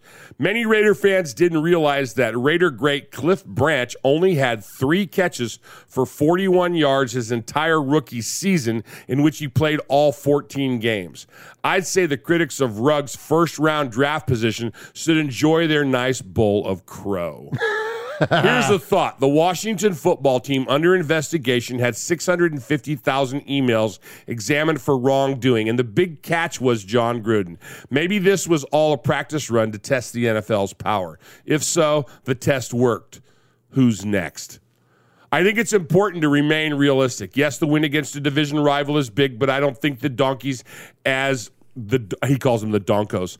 I don't think the Donkos as good as their record suggests. Their 3 wins, I agree, came against teams that were winless. It's important that the Raiders remain focused and continue to work hard. Go Raiders! Let's go. Raider Nation forever. Frank from NorCal, proud made man. Nice job, Frank from NorCal. Hello, HR. Hello. We have Human Resources Department. Hello, Human Resource Department. Hello, RFR family. Another day, another victory. The Raiders did what they were supposed to do for the last 2 games, which is dominate the airspace. Let's face it. We are a passing team, not a running team, and I'm okay with that, except because I have Josh Jacobs on fantasy, but that is an acceptable sacrifice as long as we keep winning. With that being said, forgive me, Uncle Mosh, for I have sinned. I have a confession to make. Usually when the Raiders win, I start watching most Raider-related media I can find. I watch videos, podcasts, film breakdowns, etc., etc. When they lose, I don't consume as much. I try to stay to a trusted few, including RFR. But this week, I have found myself craving a different kind of content. I've been consuming every kind of donkey media I can get my hands on because I find myself relishing in their misery. I've been loving the despair in the eyes of the donkey fans. They talk about how long it will be before Fangio will last. How they got out coached by a team with no coach. How their QB got hit 17 times and sacked 5 times while Derek left relatively clean. Their misery makes me get the... Their misery... I'm not going to write that. There is nothing sweeter than the tears of donkey fans. As a matter of fact, we should make it a business to collect all the tears of donkey fans and sell them. I would love some of those tears in my coffee every morning. I should mention that my boss is a Donkeys fan, and he would not shut up a few years back when Pepe was running away with the division. So I make it a point of emphasis every morning to remind him how his team got blown out of the water by our Raiders. It makes my morning. Careful or you'll be in HR. Now, our Raiders are sitting tied at the top with the Chargers team that got destroyed last week, and looking at their schedule, as long as they keep playing like they played last week, we should take the crown this year. But let's only go one game at a time, and let's beat an Eagles team that is not playing very good lately and keep the injury bug out. I'm keeping it short this week. Sincerely, Raiders Chemist. Nice job, Raider Chemist. You know what? He brought up about Fangio. Watching that game, Mosh, you and I were talking about it. Is he the biggest freaking whiner? God. Like, you'd think a guy that spent a life in football like that. Like, I mean, what a crybaby. He's a freaking crybaby. Cuss at the refs. Don't whine at the refs. Right, right. Drop an F-bomb at a ref. Say the word, the BS word, where we can all read it on your lips. But don't go throwing challenge flags, just because he didn't like the outcome of the play. What a sniveler. With absolutely no evidence, to justify throwing the flag. Just a baby move. And then we were talking about it too at the end. Cortland Sutton giving up on that interception, giving up pursuit because he's a big freaking crybaby too. And it's and I think the players are starting to emulate the coach. Yep. That's what happens. Yep. Idiots, man. For those of you that didn't watch it, the ball gets intercepted and he just stops. He didn't even try to make a tackle. And the play went on for another 6 or 7 seconds. And he just walked off the field. It's like, you big sissy. Greetings, RFR, and greetings, nation. Now, before I get to the game, I just want to thank Murph once again for directing me to the One Nation Foundation Fanatics link, and respect to Paul for bringing me back to reality after I mentioned on that tweet I was aspiring to be the next Swag Jeff. I know it will be a tough task. Speaking of talking out of my ass, Joey Bosa. Oh, that's funny. I think the Ravens heard the QB game plan you had for Carr, and they had your buddy pizza face, A-Bear, oh my gosh, shook. Enjoy this L and go F yourself. Wow. I would say see you in Vegas, but you'll be on IR by then. Which brings me to another disrespectful little prick. Kermit Mahomes' brother, Tadpole Mahomes, or whatever his name is dancing on Sean Taylor's number 21 logo Not a good is look. one of the most disrespectful things I have ever seen in a while. Amen. Kermit's squealing girlfriend, Miss Piggy, or Teeth Matthews, whichever she prefers, is also seen taking pics standing on the logo. Hey, ass clowns! It's chained off for a reason! That was all in caps. I had to shout it. Well, yeah. Very classless, and their time will come. Seriously, I echo that. On to the game. Respect Bill Goldberg. I mean, Rich Bisaccia. On his first win, the team looked motivated and hungry. Who would win in a bear fight? Teddy Bear Bridgewater or Schmucky the Raider Bear? Schmucky all day. Of course, my money is on Schmucky. He just needs his best Condor impression, and Teddy will hit the floor instantly. One of my favorite things was the offense didn't take their foot off the gas until late in the fourth quarter when Chucky would have slowed down when we were up by only one score. So I think just to go back to Erica's email and stick up for her comment, I think that's what she was talking about. Oh, was late. In the past, because Gruden never he never went for the kill. He never went for the kill, or we did this week. And so, yeah, absolutely. I'll be the first to admit I was one of the many that was not yet sold on the Ruggs pick, but I'm glad I was proven wrong. Thank you. The kid is a great player, and the scary part is he is only going to get better. Shout out to the boys from Bama for being the only guys to score a TD this game. Seriously. One final thing. Did anybody notice how Abram, number 24, sealed the game with 24 seconds left? Conspiracy? We need Mikey Raider for this one. Anyways, great game, great team, great win, great show, fellas, and keep up the great work. PDX Raider. All right. Thank you, PDX Raider. We appreciate you. Good. My pops moved us from Mexico to Alum Rock, California in 1977. The Raiders had just won a Super Bowl, and later that same year, Star Wars came out. What, did you write this? My brother was 6 and I was 7. We bragged to my older cousins in Texas, who were Cowboys fans. Hey, in California, we got the Raiders and we got Star Wars. My younger brother and I have been Raiders fans ever since. I followed your show since episode 120-ish. The toughest thing is to be in this world. The toughest thing. Oh my gosh! Wow. I'm channeling You're not even my drinking today. No, I'm channeling my inner swag. The toughest thing to be in this world is a Raiders fan. However, your show has helped me make sense of our team's shortcomings and the bad times. Aww. The voice of reason is what you all have been. Thanks for all you do, RFR. The happenings in your bonus room are what have inspired me to contribute to our cause, and that's just the stuff they've seen on camera. Yeah. To the One Nation Foundation, it's my honor to be a part of what you guys do. Go Raiders and go RFR. Now let's win the division, let's win it in December, and let's make the playoffs. P.S. So proud of our coaches and players, GM, and that pumpkin pie haircutted freak M. Davis for carrying on and beating the dog shit out of the Denver Donkeys. Good. Jesus Alvarez, hey. our local, one of our resident artists. We're resident art, absolutely. So we're going to take that fantastic Hunter Renfrow oil painting, and we're going to auction that off. And so thank you, Jesus, once again. Much respect for that, and great email. Keep them coming. Greetings and salutations, fine ladies and gentlemen of the Silver and Black Raider Nation. Outsiders are ignorant to why I stay loyal, so I'll hit them with a little education. First of all, I'd like to say, I'm proud of my Raiders. We galvanized together, ignoring all our haters, all the non-believers, those that had doubt, those that put us down, those that count us out, those that make us underdogs when placing a bet. Those that think foolishly that we are not a threat. We've been slapped in the face, we've been punched in the gut, and still keep our name out of your mouth because your breath smells like butt.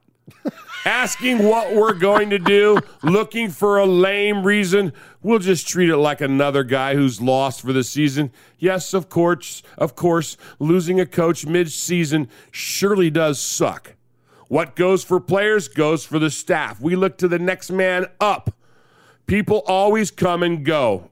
Bonded ties we sever. And the only truth I know is the nation is forever. Sorry, but it is what it is, and I know that may sound brash. This ain't the first coach that we've lost, and damn sure ain't the last. Then we go do what we do. Another defender learns of our terminology. Ronald Darby, you've been rug burned. Oh, nice. For the first time in this season, scored a first quarter touchdown, ended the half with a lead, turned frowns straight upside down. The cameraman must be a Raider fan, with footage on the sly of broken-hearted Bronco fans' early exit from Mile High. They thought we'd act like scared puppies with tails that tuck and fold, but like the autumn wind poem says, we're villains big and bold. Oh, nice. Still we storm the countryside, making hell of noise, pounding on our chests stuck out, full of pride and poise. Black's always my happy color. My mood is never gloom, and I'll wear it with the silver from the womb to the tomb. We're fighting for each other. Let's just keep it on the real. From the backups on the benches to the starters on the field. From the fans in the stands to the millions back at home who be screaming at their TVs, at their tablets, at their phones. Bisaccia will get us pumped up. Veins throbbed out of our necks like Goldberg after a victory. We'll simply say, who's next? Let's go! Deuces. Oh. Raider Rome, proud made man, 50th recipient and one-time winner of Da Sizzler. Oh, my gosh. Great Tyrone job, Graves. Tyrone. You really brought it on that one. That was money. I like the so he's our first poet. He is our poet laureate. Yeah, because we've had people sing, obviously. We're going to hear someone sing tonight. We've had impressions. We have a lot of amazing creativity. Yes. Yeah, first poet. But Tyrone, the poet good, laureate. Man. Yeah. So good. Good evening, everybody. I hope you are all well. I have to start this week's email with an appeal. There was a serious incident. Okay. Straighten up here a second, guys. There was a serious incident on Sunday, and I think the RFR family can help. It seems a man went missing in the Colorado area, and police are concerned about his whereabouts. He's 32 years old, 6'3" tall, and answers to the name Von Miller. Neutralized by Brandon freaking Parker. It seems his only discerning feature is a look of defeat, and it's almost certain that he'll be crying. He was last seen in Colton Miller's pocket. Oh, nice. If anybody has any information, please call the hotline on 3424 3424. Oh, nice. That was good.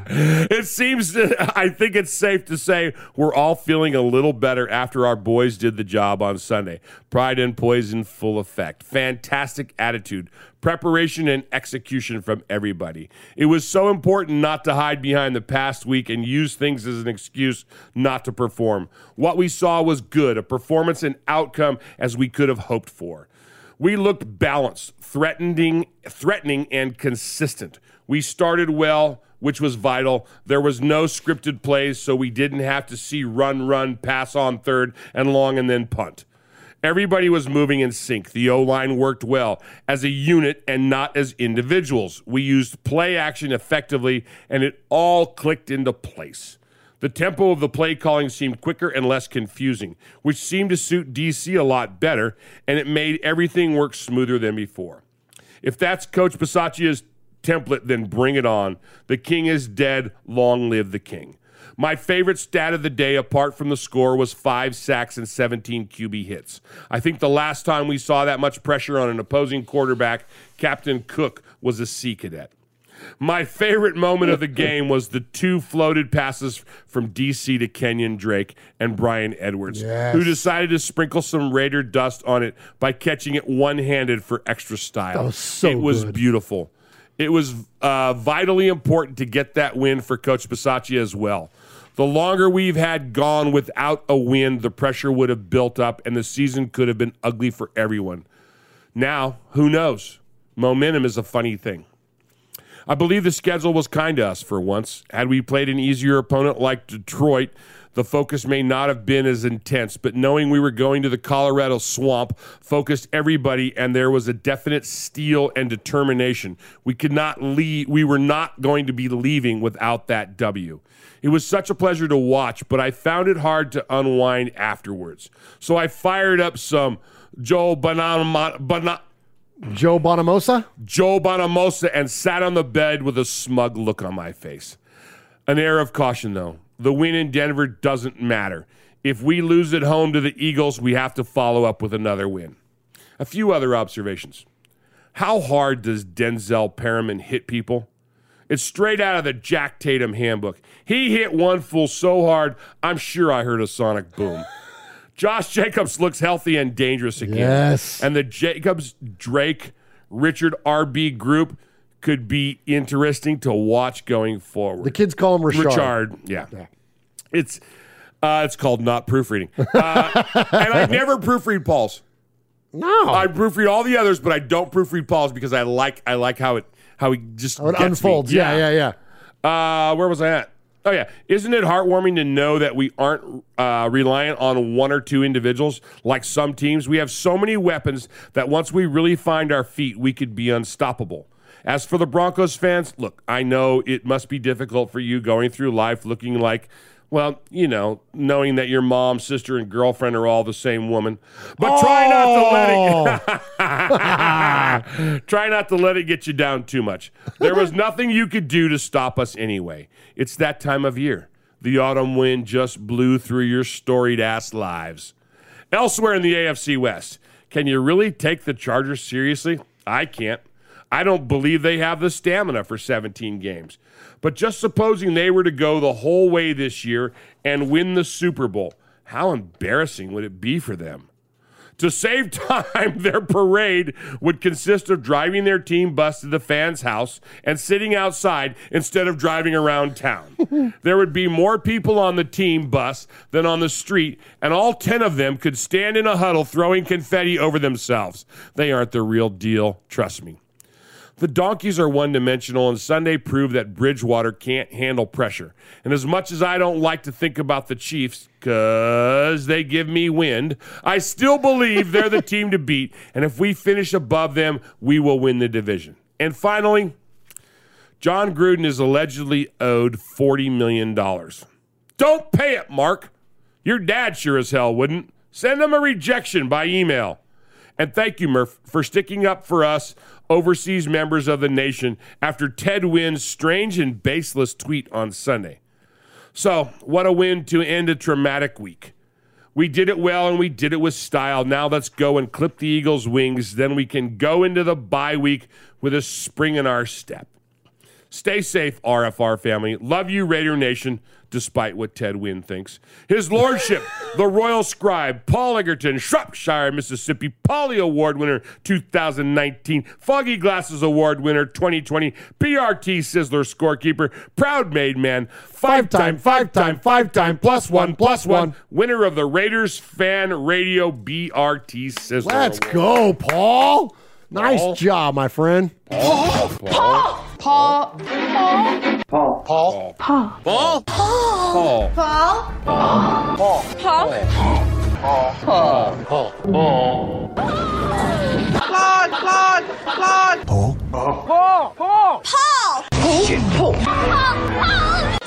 your name Paul? Hello? Paul. I met him with Paul. Who? Paul. Paul, yes, Paul. Paul's not here. Hey, Paul. Paul. Hi.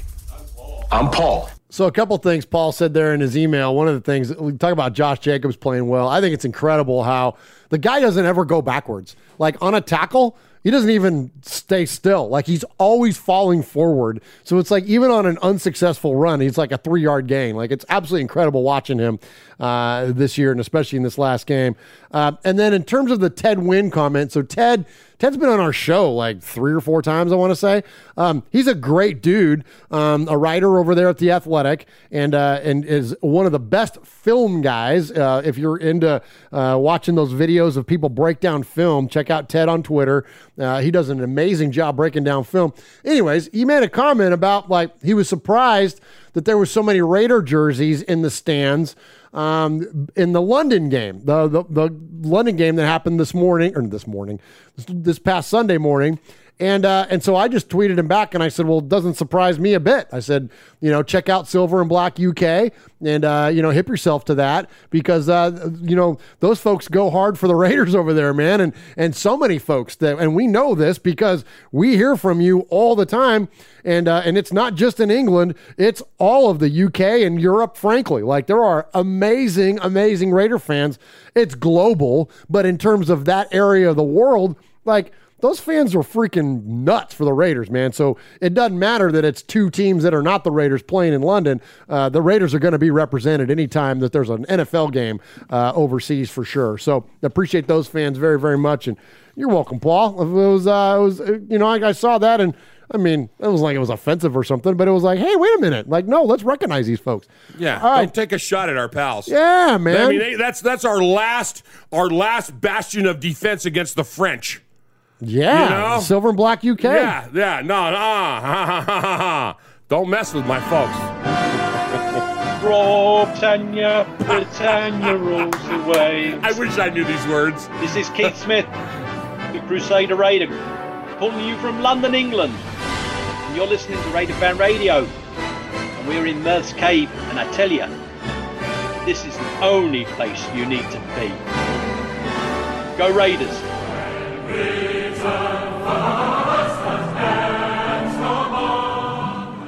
There's a Crusader Raider, Keith Smith, who we're probably going to see this week because the Silver and Black UK folks are usually at the Bolitnikoff dinner. So hopefully we'll get to catch up with some of our good friends from across the pond here in just a couple days. All right, let's get to these voicemails and get out of here. Are you... I don't know if I'll pause this or not, but are you good on time? You had to be home like 20 minutes ago, didn't you? Yeah, I got a guy coming to work on my ceiling. Okay, do you need to go? If you got to go, I can wrap up shop. Let's go. Let's finish it. Okay. All right, so we're going to get to the voicemails, always led off by our incredible capo. He is Aaron the Q-Dog Raider, and let's kick off the segment here with the calls. Greetings, Don Murph on the boss, Sonny, Consigliere Mars, Mojo from the Universe Speaks, the Sizzler, Sergeant at Arms, Big Raider Trucker, Mamone the Mean King, Ron the Mater Raider, Swag Old Jeff, Nation. That 34-24 victory up there in Mile High, whatever they call that stadium these days, on Mike Shanahan Day at best, that shut a lot of the haters up. The big winner, obviously, was interim coach Bisaccia. I mean, what this guy has done, being able to communicate and pull everybody together, man, was short of miraculous. But, everything rises and falls on leadership. Now, I call it a total team win with the only Raider that possibly took an L was Amik Robertson. Now, remember, they say the size matters. Ain't that right, no bit? I see you, bro. But they also say speed kills. Enter with the 12th pick in the 2020 draft, the guy that me and Mojo had clamored for, Henry Ruggs III, wide receiver, Bama. Now, Ruggs is being used as he was intended to be used, not just a decoy for Chucky, but thanks to Greg Olson, he almost single-handedly helped us forget about Chucky. I mean, the way he's utilizing all our weapons in a balanced fashion, hey, kudos to him. DC4 managed to shake off his two-game funk, honestly. After watching Aaron Rodgers, own the Bears once again, is all the more reason that loss to the Bears was unacceptable. Glad to see the professionalism's back in the mix. Now, great to see the Condor getting 3 sacks. I'm a Kwiatkowski dude. Perriman is, leading the league in NFL, in tackles. He's getting me to pipe down. Now, die, Eagles, die. Even though my Neo, Jalen Hurts, new Q, is at quarterback, they got to go down. I'm stoked that we gained Desmond Trufant, and I'm looking forward to, offensive lineman DJ Fluker getting in the fold as well. Silver linings.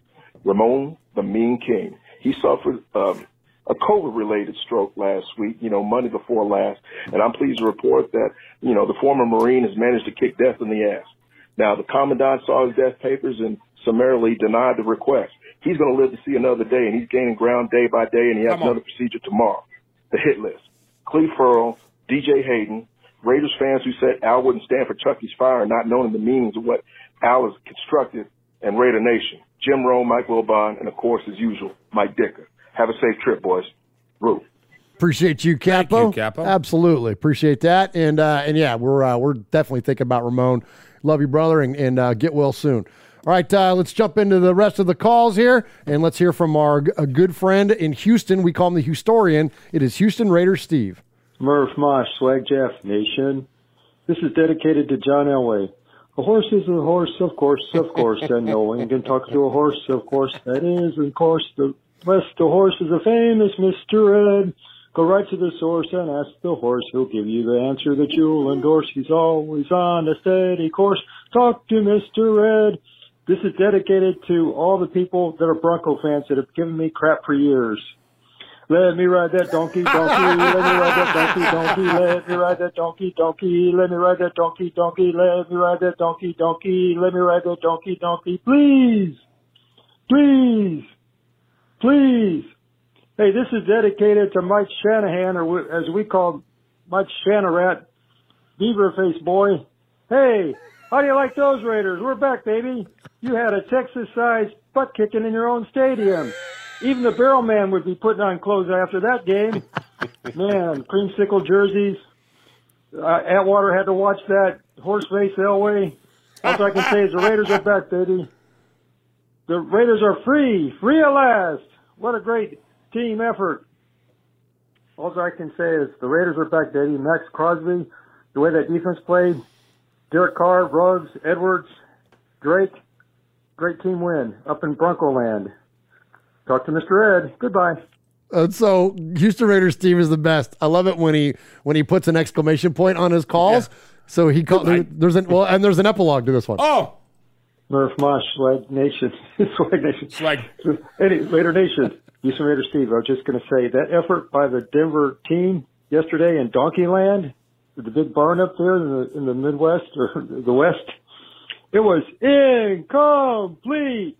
Get rid of all the shovels and the hip boots on, get rid of all that horse crap that was in that barn that they call Invesco Field.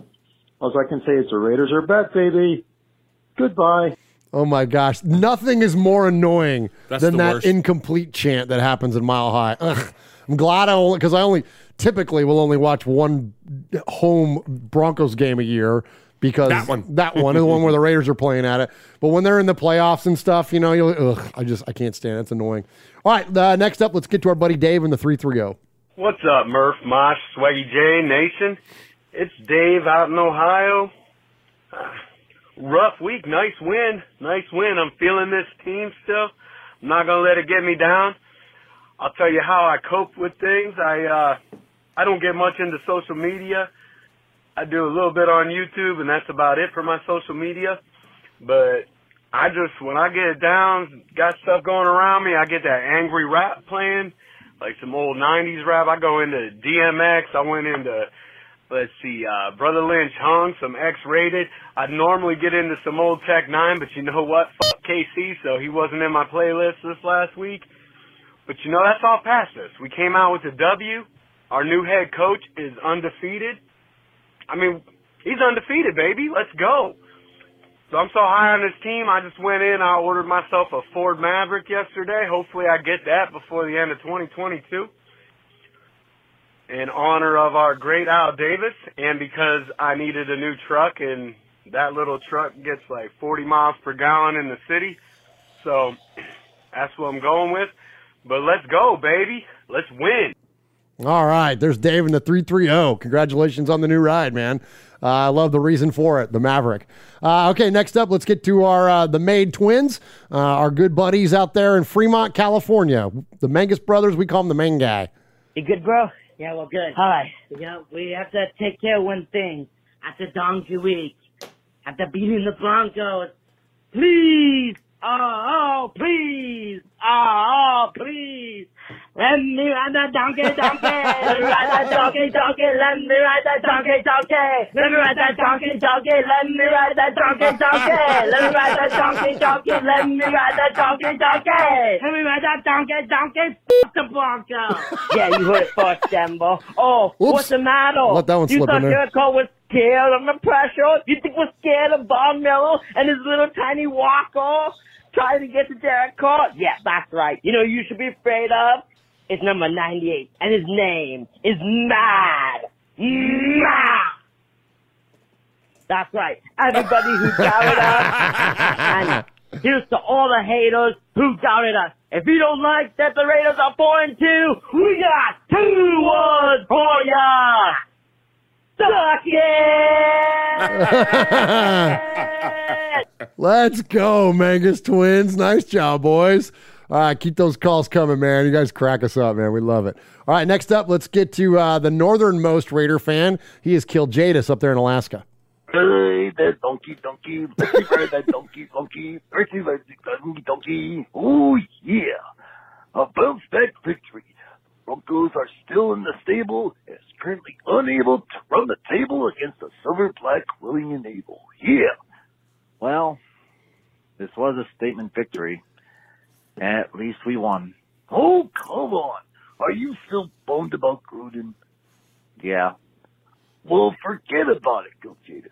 We have the Sashia now. Don't you like him? No, I like him. I liked him the moment he did his first pressers. Just well, get excited. We're still on track to win it all. Ravens did their job, and we did ours by digging our spurs into the side of the bucking Broncos. And we still were able to hold on for the full 8 seconds. Yeah.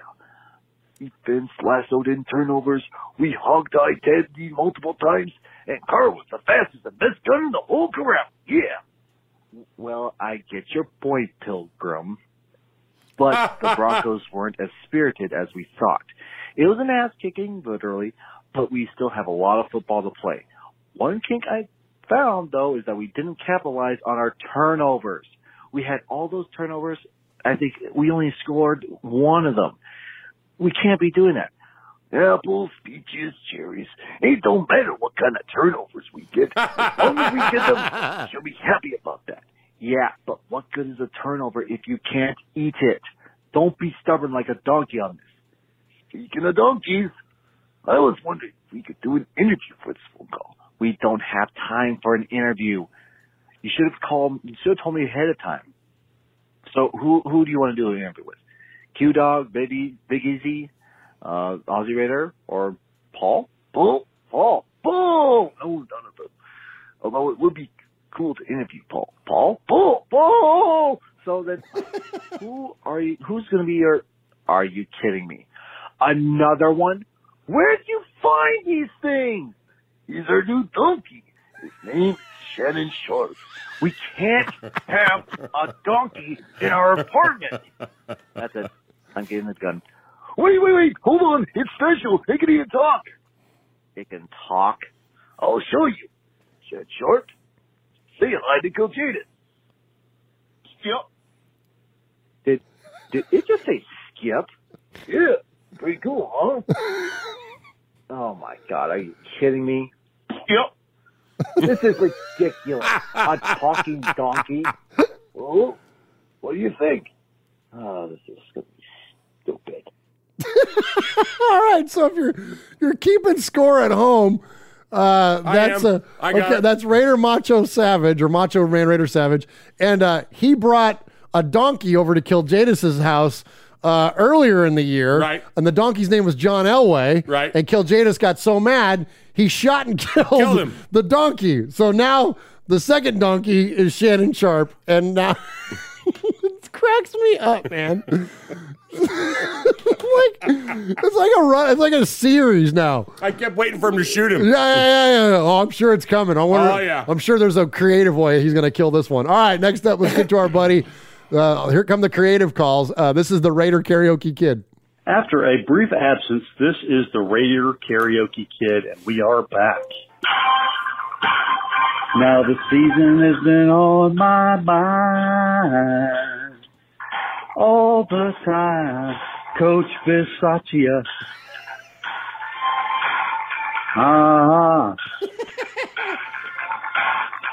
Now no one even knows his name, but he leads the Raiders just the same. Coach Bisaccia.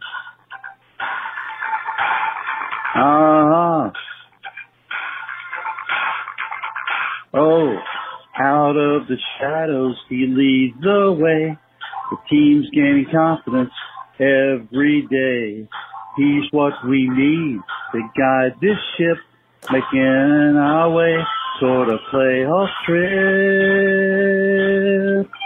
Coach Bisaccia, he'll lead the way. Coach Bisaccia. Welcome to the Raider Nation, Coach Rich.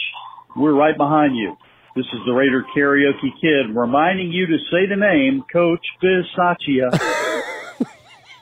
It ends like that. That's it. Yeah. There you go, Raider Karaoke Kid. You know what I respect about that call, Mosh? Tell me. Commitment.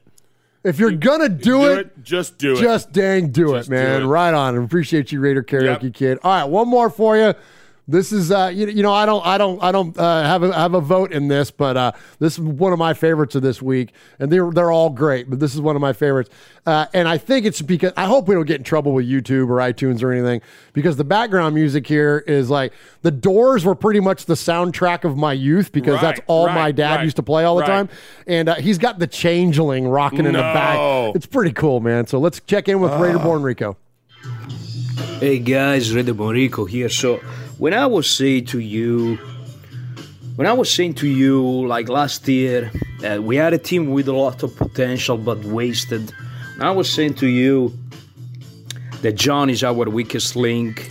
I was saying to you, criticizing the guy and about his play calling, say to you, even joking, John, you got to step aside, let the guys enjoy the football game without you. I would say, go play the slot machine. I was joking, but that's what I meant all the time, because John was pushing the brakes of this team. We were in a toxic relationship with him. He was pushing the brake because of his insecurities, of his stubbornness. He couldn't deliver the plan, but he had a great idea. Do not get fooled. He got a great idea, put together a lot of pieces. He made mistake, he overcame with it. He just couldn't deliver the plan because of his position in the new football era that is not meant for men like him. That's why he couldn't deliver the plan. And as life is a bittersweet symphony, he got to step away from the game to make the plan happen. Because what we saw Sunday, that wasn't Rich Bisaccia. That was John's plan with Rich Bisaccia, Tom Cable, Olsen, Marinelli, Gus Bradley. I even saw John Gruden's son over there working toe-to-toe with all these people, delivering the plan, make it work, doing their job, doing what they've been doing for all this year, for what they believe in all these years. So great win, a great compliment to everybody. We win in a great fashion because we stick to the plan and we make it finally happen, because we meant for this good type of football, this commitment to excellence. So let's go, let's beat the bird, let's keep pounding, let's play football like that week after week. I want to say something else. I heard in these days, I heard in the last weeks, our offensive line is trash, Alex Leatherwood is not the right pick, he's a bust. Well, listen, go back in time, think about when you were 20 years old, and look what you are now, and look at what you've been learning from when you were 20 years old till now, because this guy is in his rookie year, he gonna learn, he got a great coach like Cable next to him, and he gonna show everybody, he got a lot of art, he got a lot of physique too. And he's going to show to everybody who he really is. And I told you several times, and I'm going to repeat you again in case you missed it. He is the Pensacola Chainsaw Massacre, Alex Leatherface Leatherwood. Let's so go. Hands off my man when you're talking about him. He will show you who he really is. With all that said, I love you guys. Cheers to everybody. And I'm out. Oh, man, so we love good. you too, Rico. Good job, Great Rico. job, Rico. Love it, man. Love it. All right, Uncle Mosh, this 90-minute show is right at 2 hours. Who do we got for the Sizzler? Excuse me, man. Okay, so we started off our emails, Erica killed us first time Awesome. email. It was fantastic. Followed up by Frank from NorCal, Raider Chemist, PDX Raider. Jesus Alvarez sent us the picture, had a great email. Tyrone Graves, and Paul all on emails. And then Capo kicked us off. He had a great update on the game, and of course, and on Ramon, and we appreciate that. Houston Raiders Steve, the Houstorian, sang tonight twice. Mr. Ed theme song and Let Me Ride That Donkey, and of course ended it all with the Raiders are back, and then called in with his epilogue. I loved it. Dave in the 330 celebrated a win. I love it by buying a new truck. Yeah. He can celebrate with us anytime he wants. Yeah. The man guy sung Let Me Ride That Donkey. Song number 2 for the night. Let Me Ride That Donkey. And then Kill Jadis followed it up. Song number 3. The third time we heard Let Me Ride That Donkey. I love the turnover joke. With the that was genius. Thank you guys for that. And of course the talking donkey. Raider Karaoke Kid, Coach Basaccia's song. It was hilarious. It was great. And then Rico comes in with the I Told You So call. Oh, man. And, the changeling in the back. Ray's, with his organ playing, the keyboard at the beginning of that is beautiful. It's so good. L.A. Woman, right? Wasn't it That's on L.A. Woman? Yeah. It was actually released on the B side of something. I can't remember what. The Changeling was? Yeah. Oh, okay. Yeah, I didn't know that. I'll have to look it up on Wikipedia, but it was actually a B-sided song. And no kidding. Yeah, but it was phenomenal. Oh, cool. But tonight, Paul, I hope you're listening. Paul? I am the Sizzler. Sizzler. Tonight we've got a double bubble. Oh, I love these. We've got a voicemail sizzler and an email sizzler. Nice. In our voicemails, I told you so, said Rico. Oh, let's go, Rico. Nailed it. He said, let the boys play the ball. Let's go. Give them the ball. You've trained them. You've taught them. I've been telling you, let the boys play. Yeah, Rico, and you had the background, and it was amazing. And then our other winner came from the emails because we had so many, and it finished with, from the fans in the stands to the millions back at home who'll be screaming at their TVs, at their tablets, and their phones. Basaccia will get us pumped up, veins throbbed out in our necks like Goldberg after a victory. We'll simply say, who's next? Tyrone! Let's go, Tyrone Graves. Nice. We had a double bubble. I am the Sizzler. Sizzler. We are Metallica, and we are here for your Oakland Raiders! You know why we out here, and we ain't playing around today. From The Walking Dead to errant Jedi Knights, Raiders fans are a rogues gallery.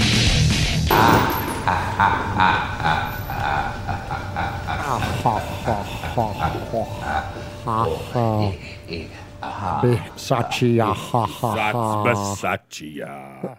All right, Raider Nation, we appreciate you so very, very much for joining us here. Chat room, I hope everybody is doing well. We will see you in a couple weeks. Check us out on the YouTubes this weekend. We're going to be all over the darn place.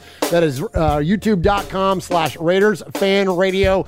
Look for us doing our thing with the Biletnikoff Foundation and our good buddy Raider Cody. We appreciate you all so very, very much for checking us out. Also, don't forget on that podcast service, just look for us, Raiders Fan Radio. And if you are on the YouTube, hit the thumbs up, put a comment in there, and we appreciate that support so very, very much. Thanks to all the amazing callers and emailers tonight. We love you guys. Ramon, get well soon, my friend. Get well, Ramon. Absolutely. Thanks for listening, everybody. For our missing in action buddy, Swaggy J, who's already down there warming up the crap table for us. Nice. You got your old Uncle Mosh here, my buddy, my little nephew Murph over there to my left. You've been listening today to Raiders Fan Radio, where we took a lighter side journey into the dark side. Remember, nation, what happens in Vegas started in Oakland. Good night, everybody. Adios, malingerer. Drive safe. Good night, YouTube. Good night, YouTube. Be good out there. Get your shots. Wear your mask. God bless.